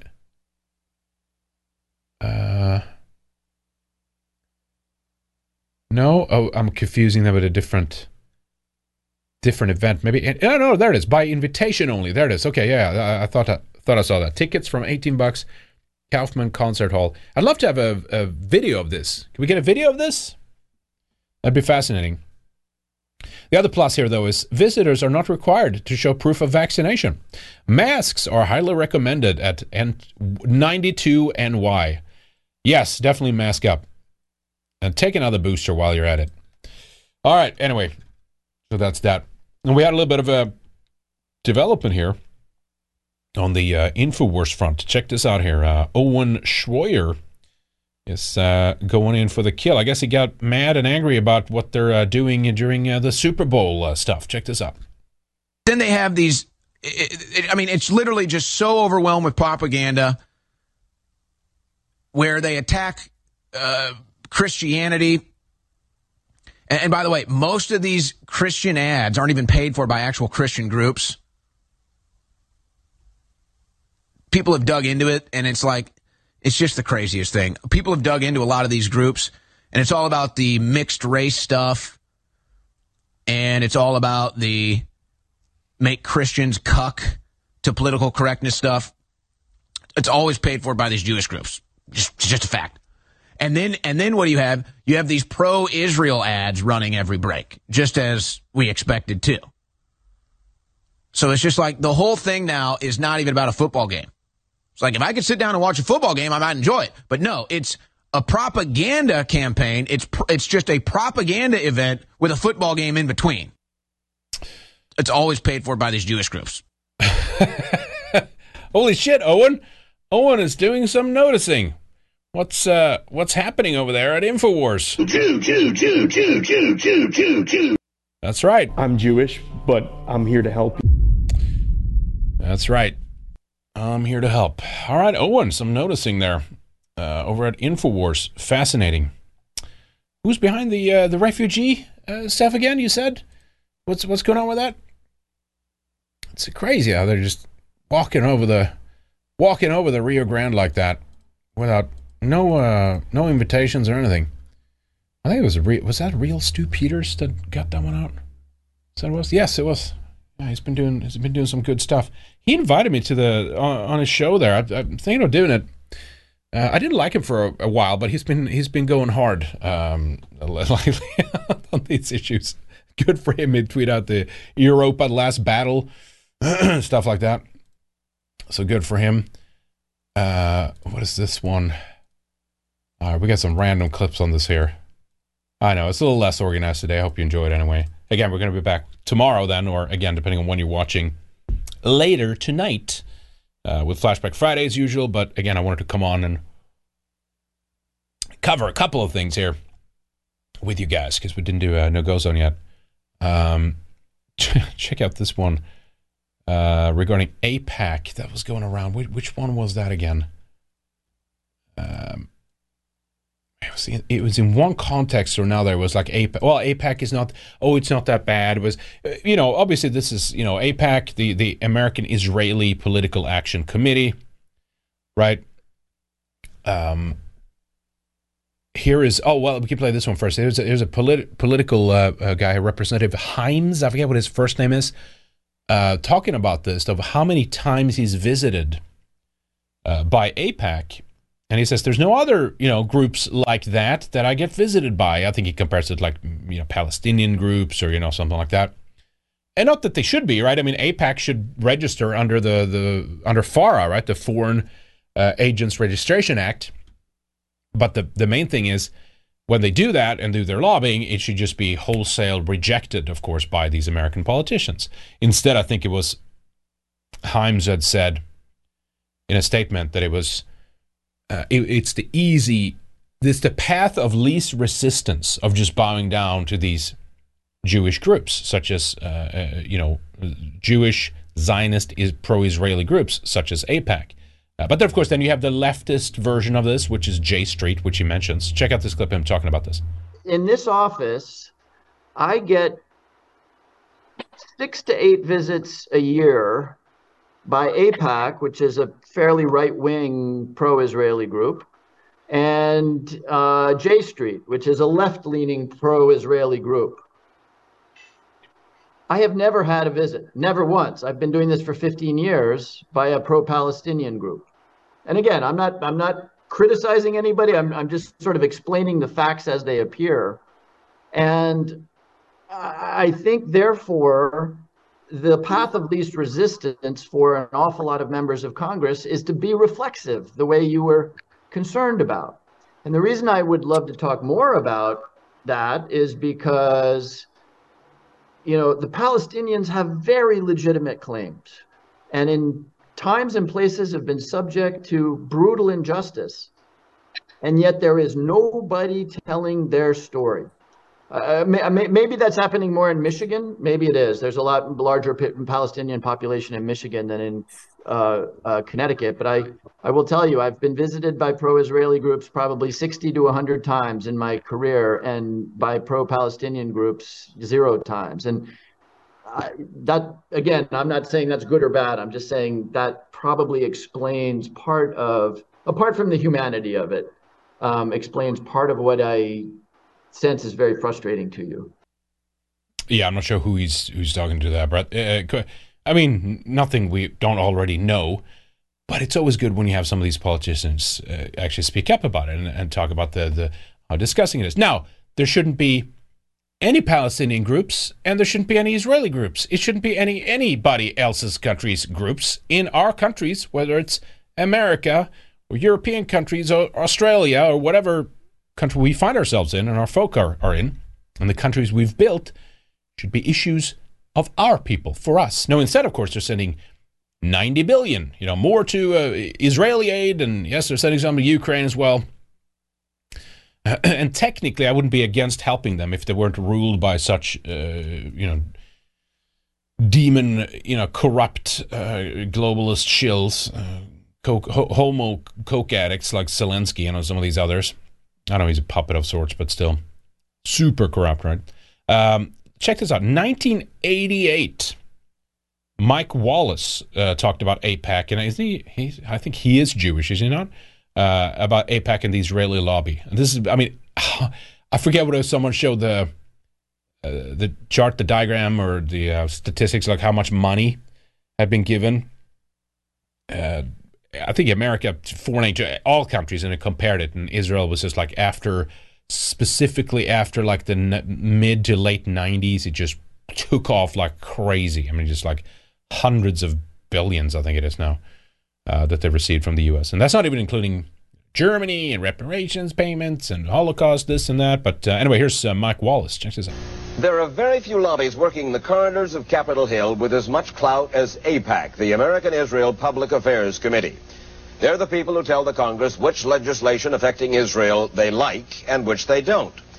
They are not agents of the Israeli government, but out of personal conviction as American Jews, they lobby the Congress and the administration for measures that support the state of Israel.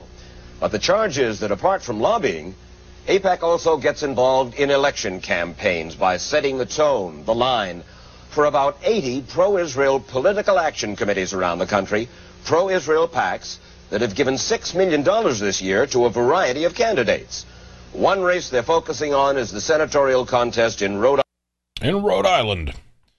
Yeah, can you imagine how bad it is now and how little they talk about it now? There's some great coverage on like AIPAC and past newsreels, but they don't cover it in that kind of way anymore. Well, here's another. Let's go back to the censorship thing I talked about earlier, and I wanted to mention it real quick. But Susan Wojcicki's son apparently died of a suspected drug overdose at UC Berkeley. 19 years old. And while he obviously didn't deserve it, Susan, dear Susan, deserves any karma that she would get. And I don't want to be too dramatic about this to say if everyone was on YouTube, our world would be saved. I'm not going to do that. But however, I'd say in scope of helping to tip the scales, right, of lessening the issues that we've seen over the last. I mean, censorship began a long time ago on YouTube, but obviously went into overkill after like Donald Trump got elected, right? 17, 18, 19, 20, that's when most people were booted off. But again, 2024 now, that's almost half a decade ago, a little bit more, depending on when you were kicked off on there. And the big question is if the popular and growing channels on YouTube would have been left to their own devices without a Susan Wojcicki or some of these other activists, Jewish activists who were operating Google and YouTube and all that stuff, they wouldn't have meddled in the way they did. Where would we have been? Where would we have been today? Right? They can't hold it back. It's still continued. It's still happening. But the push has almost been like from the bottom up onto mainstream, more conservative voices and mainstream alternative media sources that are now upping their rhetoric and talking about the kind of stuff that people that were booted off of YouTube 5, 4, 3, or maybe 6 years ago talked about at that time. So there's still progress, it's still happening, right? Still happening, but it's irritating that it's those people, those voices are now like taking the reins of that of sorts, which is, I guess, dangerous in one sense because it might derail the whole thing. Well, you can't collectivize, you see. That's probably where they're going to take it. But anyway, so I don't want to be too melodramatic about this of sorts. But I still think there's something to the fact that like if this would have gone faster, right? Let me put it that way. I think that the pushback against the kind of insane things that we see unfolding today would have been popularized much sooner if it was organic and if it was still able to reach out and get access, if you will, on some of these platforms, like many other people do, whatever they are on the political or ideological spectrum. So that's why I'm saying that. Just like, I'm saying she has caused a lot of hurt, and I'm not saying that because of like an individual or a group or something like what we do lost their YouTube account, then it's down to that. But I'm talking about what the consequences of that is, right? The continued migration, that the response have therefore been slower, the rapes, the gang criminality, our ability to not organize properly yet because we're set back all the time by censorship. That's what I'm getting at. Does that make sense? And a Susan is a cog, and not an insignificant, not a small cog, fairly large cog in that machine, right? That have pushed back and that have helped to form this kind of environment. And ironically, when it comes to this issue alone, right, of like drug overdose, let me read here a little bit and you see what's going on.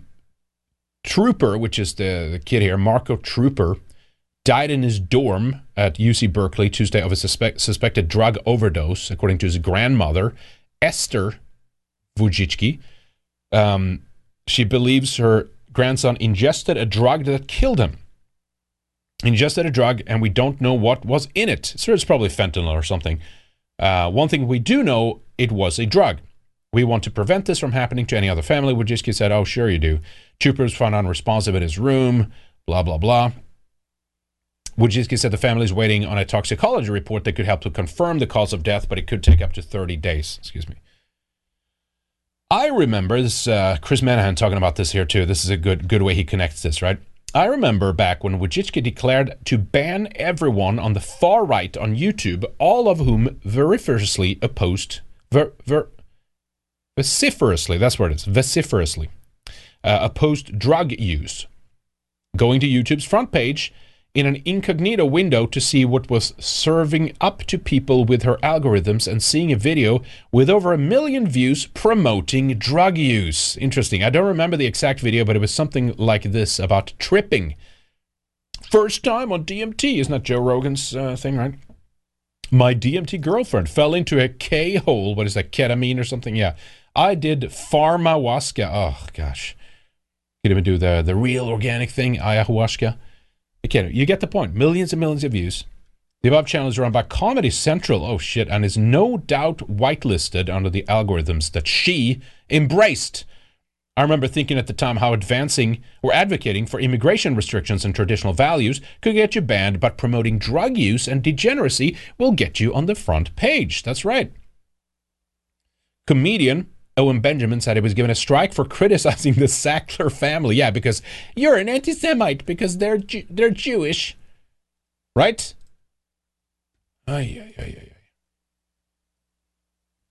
Yeah, brutal. I feel for her, even though I talked a lot of shit about her. I was targeted, as Owen Benjamin said this here. I was targeted by her for my hate and misinformation and kicked off of YouTube. I remember I once got a strike for... Come on, load. For doing a stream about the Sackler family and the opioid crisis. Apparently, that was hate.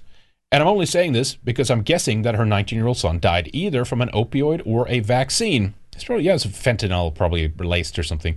And that's what I got kicked off YouTube by her for bringing light to. And things people do to others have a way of coming back at them. I don't wish this on anyone, and I genuinely feel bad for her, but it's important to remember that life is actually fair. If you censor and destroy people's livelihoods who are trying to help people, it may have been your own son that it helped. So tragic and pointless. Yeah, that's good. It's a good point there. Yeah, so I mean, she deserves the karma coming back. And again, it's like, maybe it's a little bit too melodramatic to say to... I don't know. It's hard to say. It's very hard with these what-if scenarios. It's like, well, the vaccine saved you. Oh, well, how do you know? Maybe it will kill you in the future. But, you know what I mean? Like, you do this thing, and how do you know that it's that variable that caused you to either die or to survive or to... You know, it's a lot of moving parts here. But I still... Yeah. She helped to destroy people, and again, not just from the point of view of like my YouTube channel, but like what the impact from that could have been on the greater picture. You know, again, especially people like us who want to try to help our people, and yes, ironically, you know, promoting traditional, you know, more traditional lifestyle, if you will, or natural health, or like, yeah, don't be a degenerate, don't do drugs, find purpose and meaning in life, you know, these kinds of things, right? Instead of promoting this, you know, nihilistic, you know, depressive drug culture. It is funny how these things come back around like this, though. JF said here, isn't it ironic that the woman who insisted on being the moralizing mom for the entire world through draconian censorship practices failed as a mom to keep her own son from the path of drug abuse and death? Trooper appears to have died from a drug overdose, with all the livelihoods and families destroyed by Wichit's radical censorship policies. I can't shed a tear when karma hits back. That's right. Correct. JF. All right, well, there you go. There you go. What was this one? Speaking, someone said, oh, it's probably the vaccine. I don't know. I don't know if it was vax. It probably was. It's funny how that happens. Check this one out. This is the language here. COVID vaccines linked to slight increases in heart, brain, blood disorders study. Yeah, just slight, ever so slightly. Just a little slight brain problem increase. COVID vaccines from companies like Pfizer, Moderna, and AstraZeneca have been linked to rare occurrences of heart, brain, and blood disorders, according to the largest vaccine study to date. This is surprised they didn't just take that out. All right, just take it away. Researchers from the Global Vaccine Data Network analyzed 99 million people who received jabs in 8 countries and monitored for increases in 13 medical conditions. The study, which was, and feels like if this was honest, it would have been way more than that. It's always down to this, well, how do you link it to that? Or rather, if they do have issues, genuine issues, I assume they would just, on the basis of who they are, exclude that or say, well, that's not relevant or that's not what we do. Do you see what I'm saying? Obviously, I have to go through the entire study and try to get the fine details, but I'm just saying these things are very granted. You could make that argument in both directions, if you will. Right? Oh, people are getting sick. Okay, well, how do you know it's the vaccine? Right? And that's true. Normally in these cases, what you do, the determining factor is, well, if you've done things a specific way all this time, and then, you got sick or something happened or your health deteriorates or you get all these other health complications, well, what did you do differently, right? What did you add something? Did you take something away? Usually it's something you have done. That's not always, but, usually it's something you've added in, in the equation. But I'm saying if they look at all these people and many of them have health issues now or health concerns or problems, what would they say? Oh, well, clearly this is done because of the vaccine. I assume they wouldn't admit that. You see what I'm saying? They wouldn't say, oh, well, that's the reason, that's the case. They would probably exclude those kinds of things. I'm surprised they did include it at all. But even then, in their presumably, I'm making generalizations here, but presumably in their very wide, maybe not wide sweeping, but in their very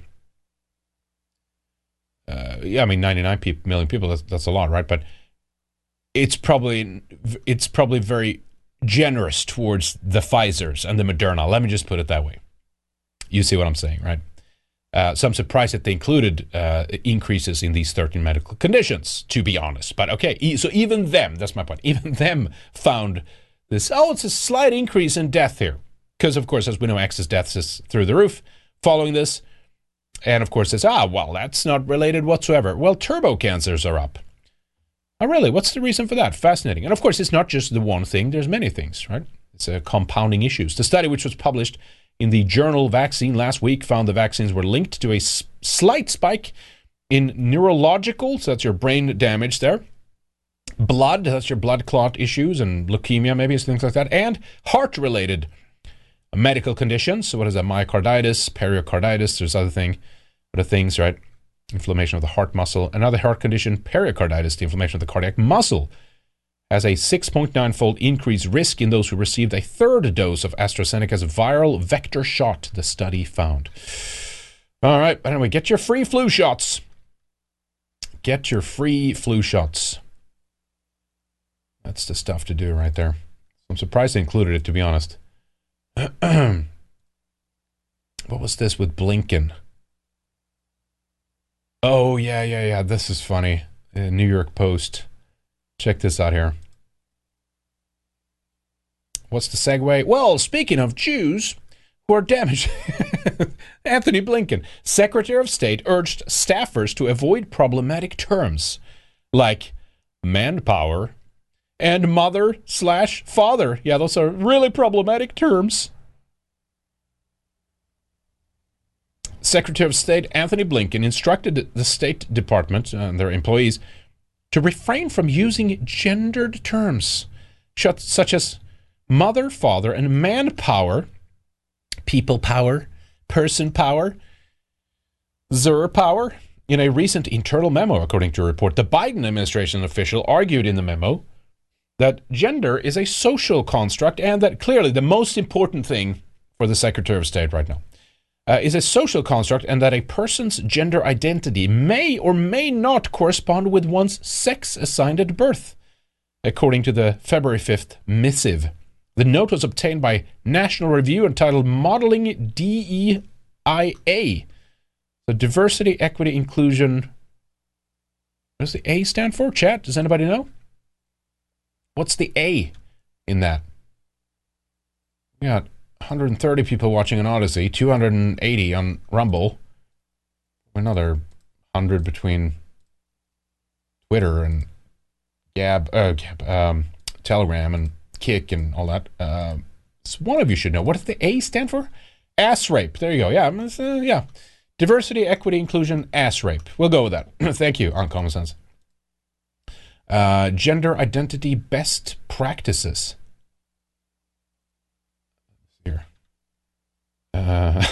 Blinken encourages college at the State Department to use gender-neutral language whenever possible to show respect and avoid misunderstanding. Let's bomb the fuck out of these people, but you can't use gendered language. Oh my gosh! And how many countries are they bombing right now, or like we're giving Israel money to bomb and weapons, or whatever the hell it is? How many gay ops is leading to like millions of deaths, and here they are worried about it's so bizarre. They're so strange, these people. But again, this is for us, right? This is for us. There's a brutal monsters on one end, but then it's like this. Oh well, we can't. I mean, we know it's a weapon. It's not. They're not doing these things because they're actually, concerned about hurting someone's feelings. It's not about. That's not what it's about. Those people that they claim to be protectors of are simply used as a sledgehammer against us, right? Against traditional Western or white European, families and our societies, our civilization, right? That's how it works. Whether it's immigrant groups or other non-white groups, or whether it's gays or lesbians, whatever it is, trannies. He also suggested that employees identify their preferred pronouns in emails and when introducing themselves in meetings, according to the outlet. Yeah, here they are. I know Blinken was not in then, right? But State Department, their environment overall. Here they are, behind, murdering Gaddafi. With Hillary Clinton was heading up the State Department then, right? We saw, we came, he died, right? Remember that famous clip? The brutality of just that alone, but everything that has followed there in that country since these gay operators are in there, doing coups and taking out leaders and all that kind of stuff, right? Taking out Gaddafi, for all the shit that they're trying to push on us. Then slavery comes back to Libya, and then they're using Libya as a springboard for the whole migrant invasion of Europe, and none of that. I'm not saying it would have been impossible without that, but I'm saying that was certainly part of the plan. And it's the State Department is we're murdering people, doing gay ops, millions of people suffering, but you can't misgender. Got to use the right language. Accessibility. Zoidberg says DEIA. I thought I like ass rape better. Diversity, equity, inclusion, and accessibility. Accessibility. 160 squats done, only 90 to go. Aerobics with red eyes. There you go. Hope you're doing well. Man, it's too late to do exercise for me now. Got to do it over the weekend.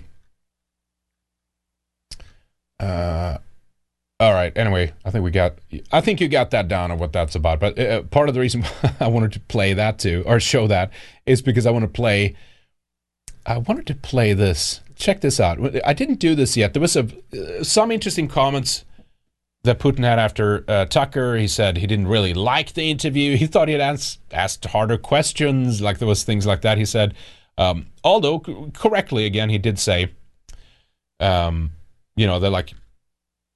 remember they talked about the sanctions on Tucker. Now, I don't think anything came from that, by the way, unless he's still over there. But part of EU didn't want him to come back in or whatever, things like this. But it is kind of telling, though, in a sense, right? This a Tucker is not banned, but a Jared Taylor is. He's kicked out of the Schengen zone. You know what I mean? That is telling.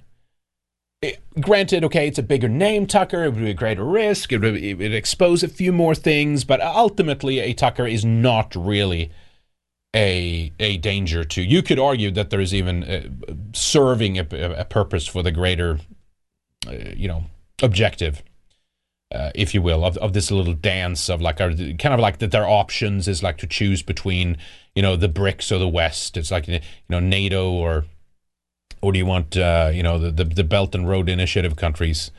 Which side is cool, Coke or Pepsi or what? It's called a false choice. But anyway, Still, doesn't mean Tucker hasn't made some good points occasionally. It doesn't mean Putin hasn't made some good points occasionally as well. But this was an interesting one in the wake of the interview. What was the other? What's a couple of clips he did beyond this Blinken one here? Yeah, Putin on Tucker Carlson being arrested or sanctioned by and he called them, the dictatorial, liberal, democratic level, like they're authoritarian, which is true. You know what I mean? Of course, they certainly have their own corruption issues in Russia, so it's not that, you could say it's maybe whataboutism or something like that.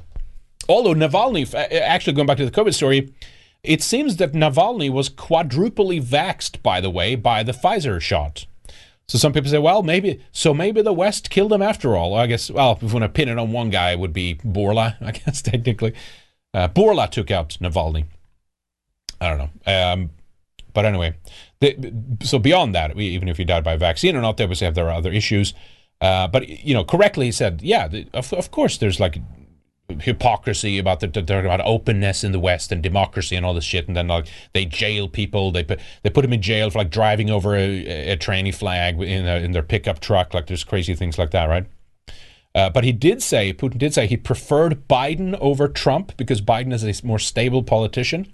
And then some people are like, clear 4D chess move here. But now checkmate on the issue of trying to kind of accuse Trump of being Putin's, shill. But that didn't help. They're still pushing that, by the way, too, that he's doing the bidding of them. And he loves Putin. But anyway, check out this here. Regarding Blinken. Mr. Blinken is one of ours, says Putin. Look at this. Mr. Blinken's great-grandfather indeed fled from the Russian Empire. He was born somewhere in Poltava region and then lived in Kiev and fled from Kiev. So the question is bound to arise. Does Mr. Blinken think that this is historically Russian territory, Kiev and adjacent territories? That's one thing. Thing number two, if he says that his great-grandfather fled Jewish pogroms in Russia, and at least, I'd like to emphasize, I think that back in 1904, which is when his great-grandfather left Kiev for the United States, so back in 1904, there was no Ukraine there, if he says that his great-grandfather fled from Russia. I guess Mr. Blinken is one of ours then. Well, Mr. Putin, I think we can all agree, for the most part in the West, how about we give you Blinken back? We do that? And you can sit and look at old maps of not Ukraine together. How about that? But yeah, so he wants to have this Jewish guy. He's clearly one of ours. You can have him back, and maybe he can put some problematic language lessons in place over there. And again, I mean, this is the one, like, one of the few redeeming qualities that Russia does have, right? They're obviously better on the gay, tranny, homosexual propaganda aimed at kids. I think there was a resurgence recently again in the news of them like saying, leave our kids alone or whatever. But the bar is so low in the West that we misunderstand that for like greatness. You know what I mean? It's like this should just be the default natural position, but it's so rotten to the core in the West that someone rolls around and just takes a normal, sensible position on something, and we're like, wait, he's our savior. It's like, it's not really that. It's just that the bar is so low and it's so corrupt, and we got to watch out for that trap to fall into that. Speaking of bad, impactful Jewish guys, here is all our favorite here, our Jewish activist Mayorkas of the Department of Homeland Security.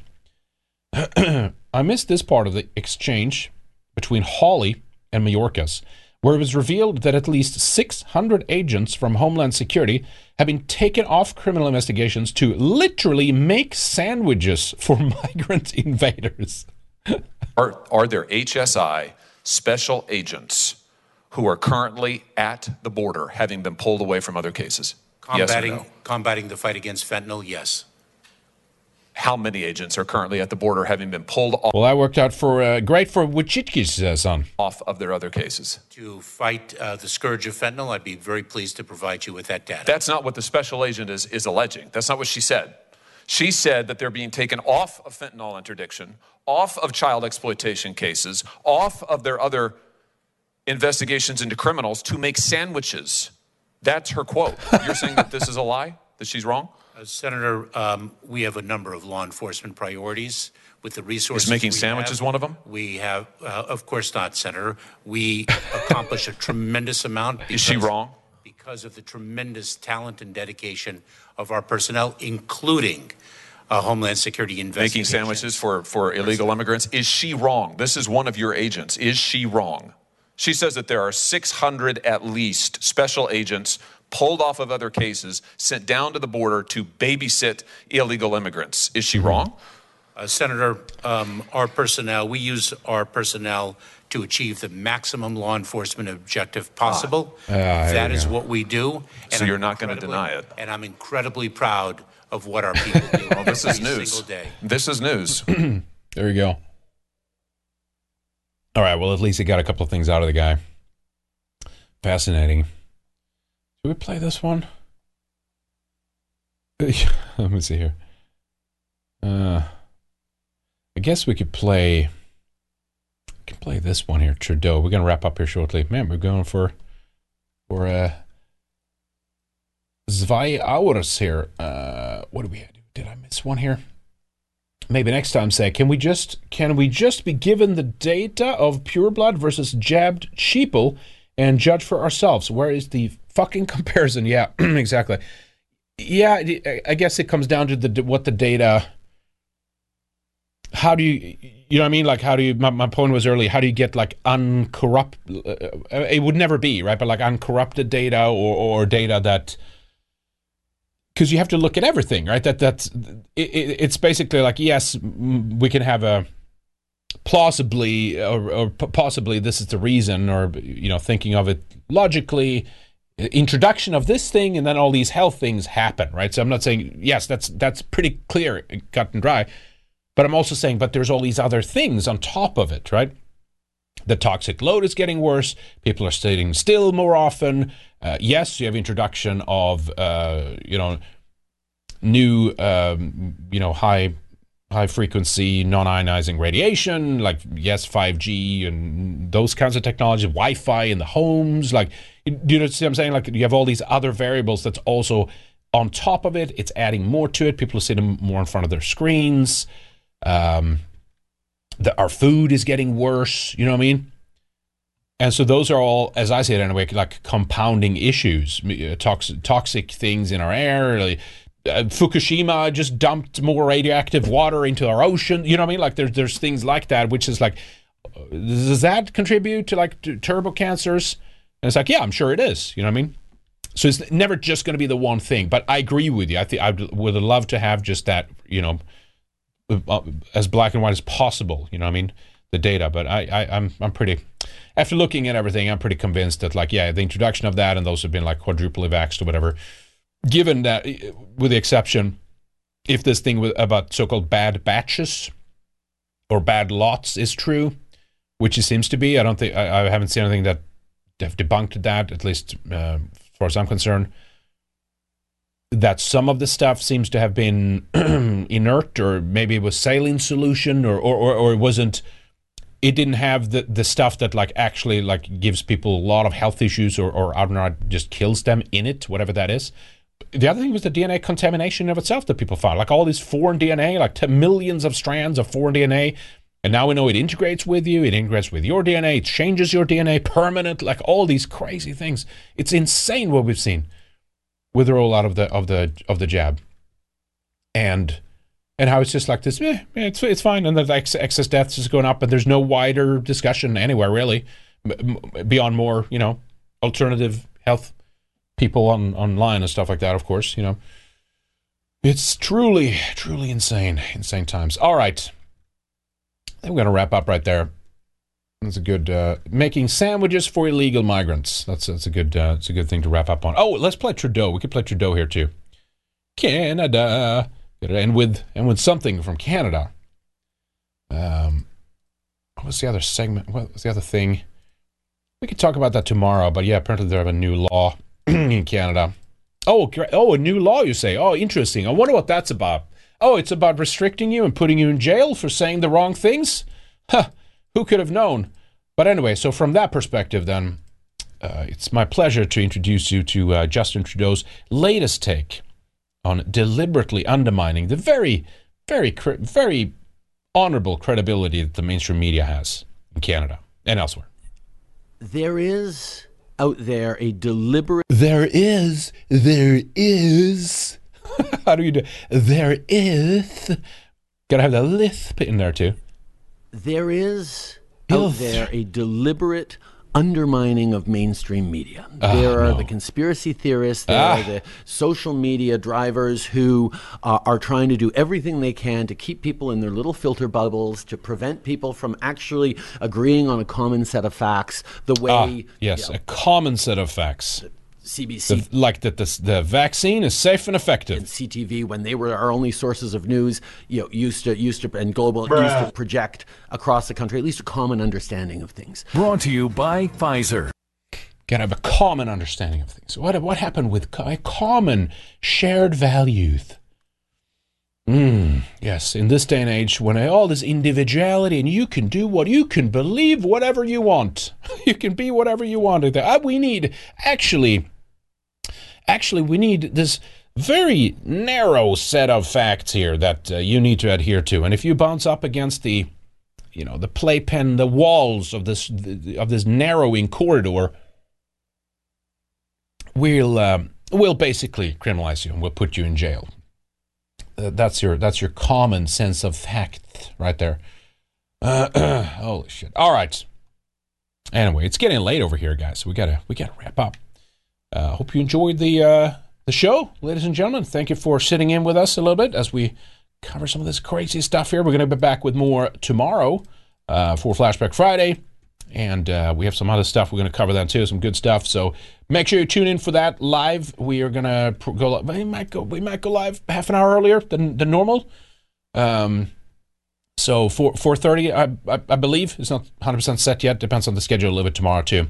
But I assume that's what we'll do, 4:30 Eastern, and that is 10:30 Central European time. So definitely tune in for that. And of course, if you did miss it, definitely check out the latest Western Warrior. It went up yesterday. Great show, as always, of course. Very white-pilled, delivered in a humorous, yet in a pressing manner. We have some fun, but we know it's serious as well at the same time. I think you can juggle both. You can do both, a little bit of both at the same time.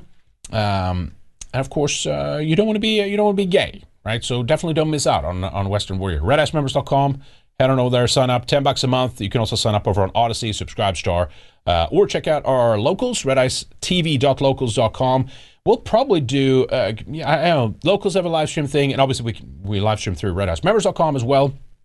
So members can check out all our live streams there. But we'll introduce a little bit more, some more members live streams, or maybe we'll do like an aftermath or after flash or something like that, like a Flashback Friday. We do Flashback Friday as usual, and then we'll do like a half an hour maybe in the member section or something like that. We haven't nailed all that out yet or hammered all that out yet. But that's one of the things we're thinking about. So that's one of the other things we're working on. But in the meantime, of course, check out our archives over there at redicemembers.com. Tons of shows. We almost, almost 300 shows for Western Warrior, which is not too bad, not too shabby. One of our best stuff that we do. So definitely check that out.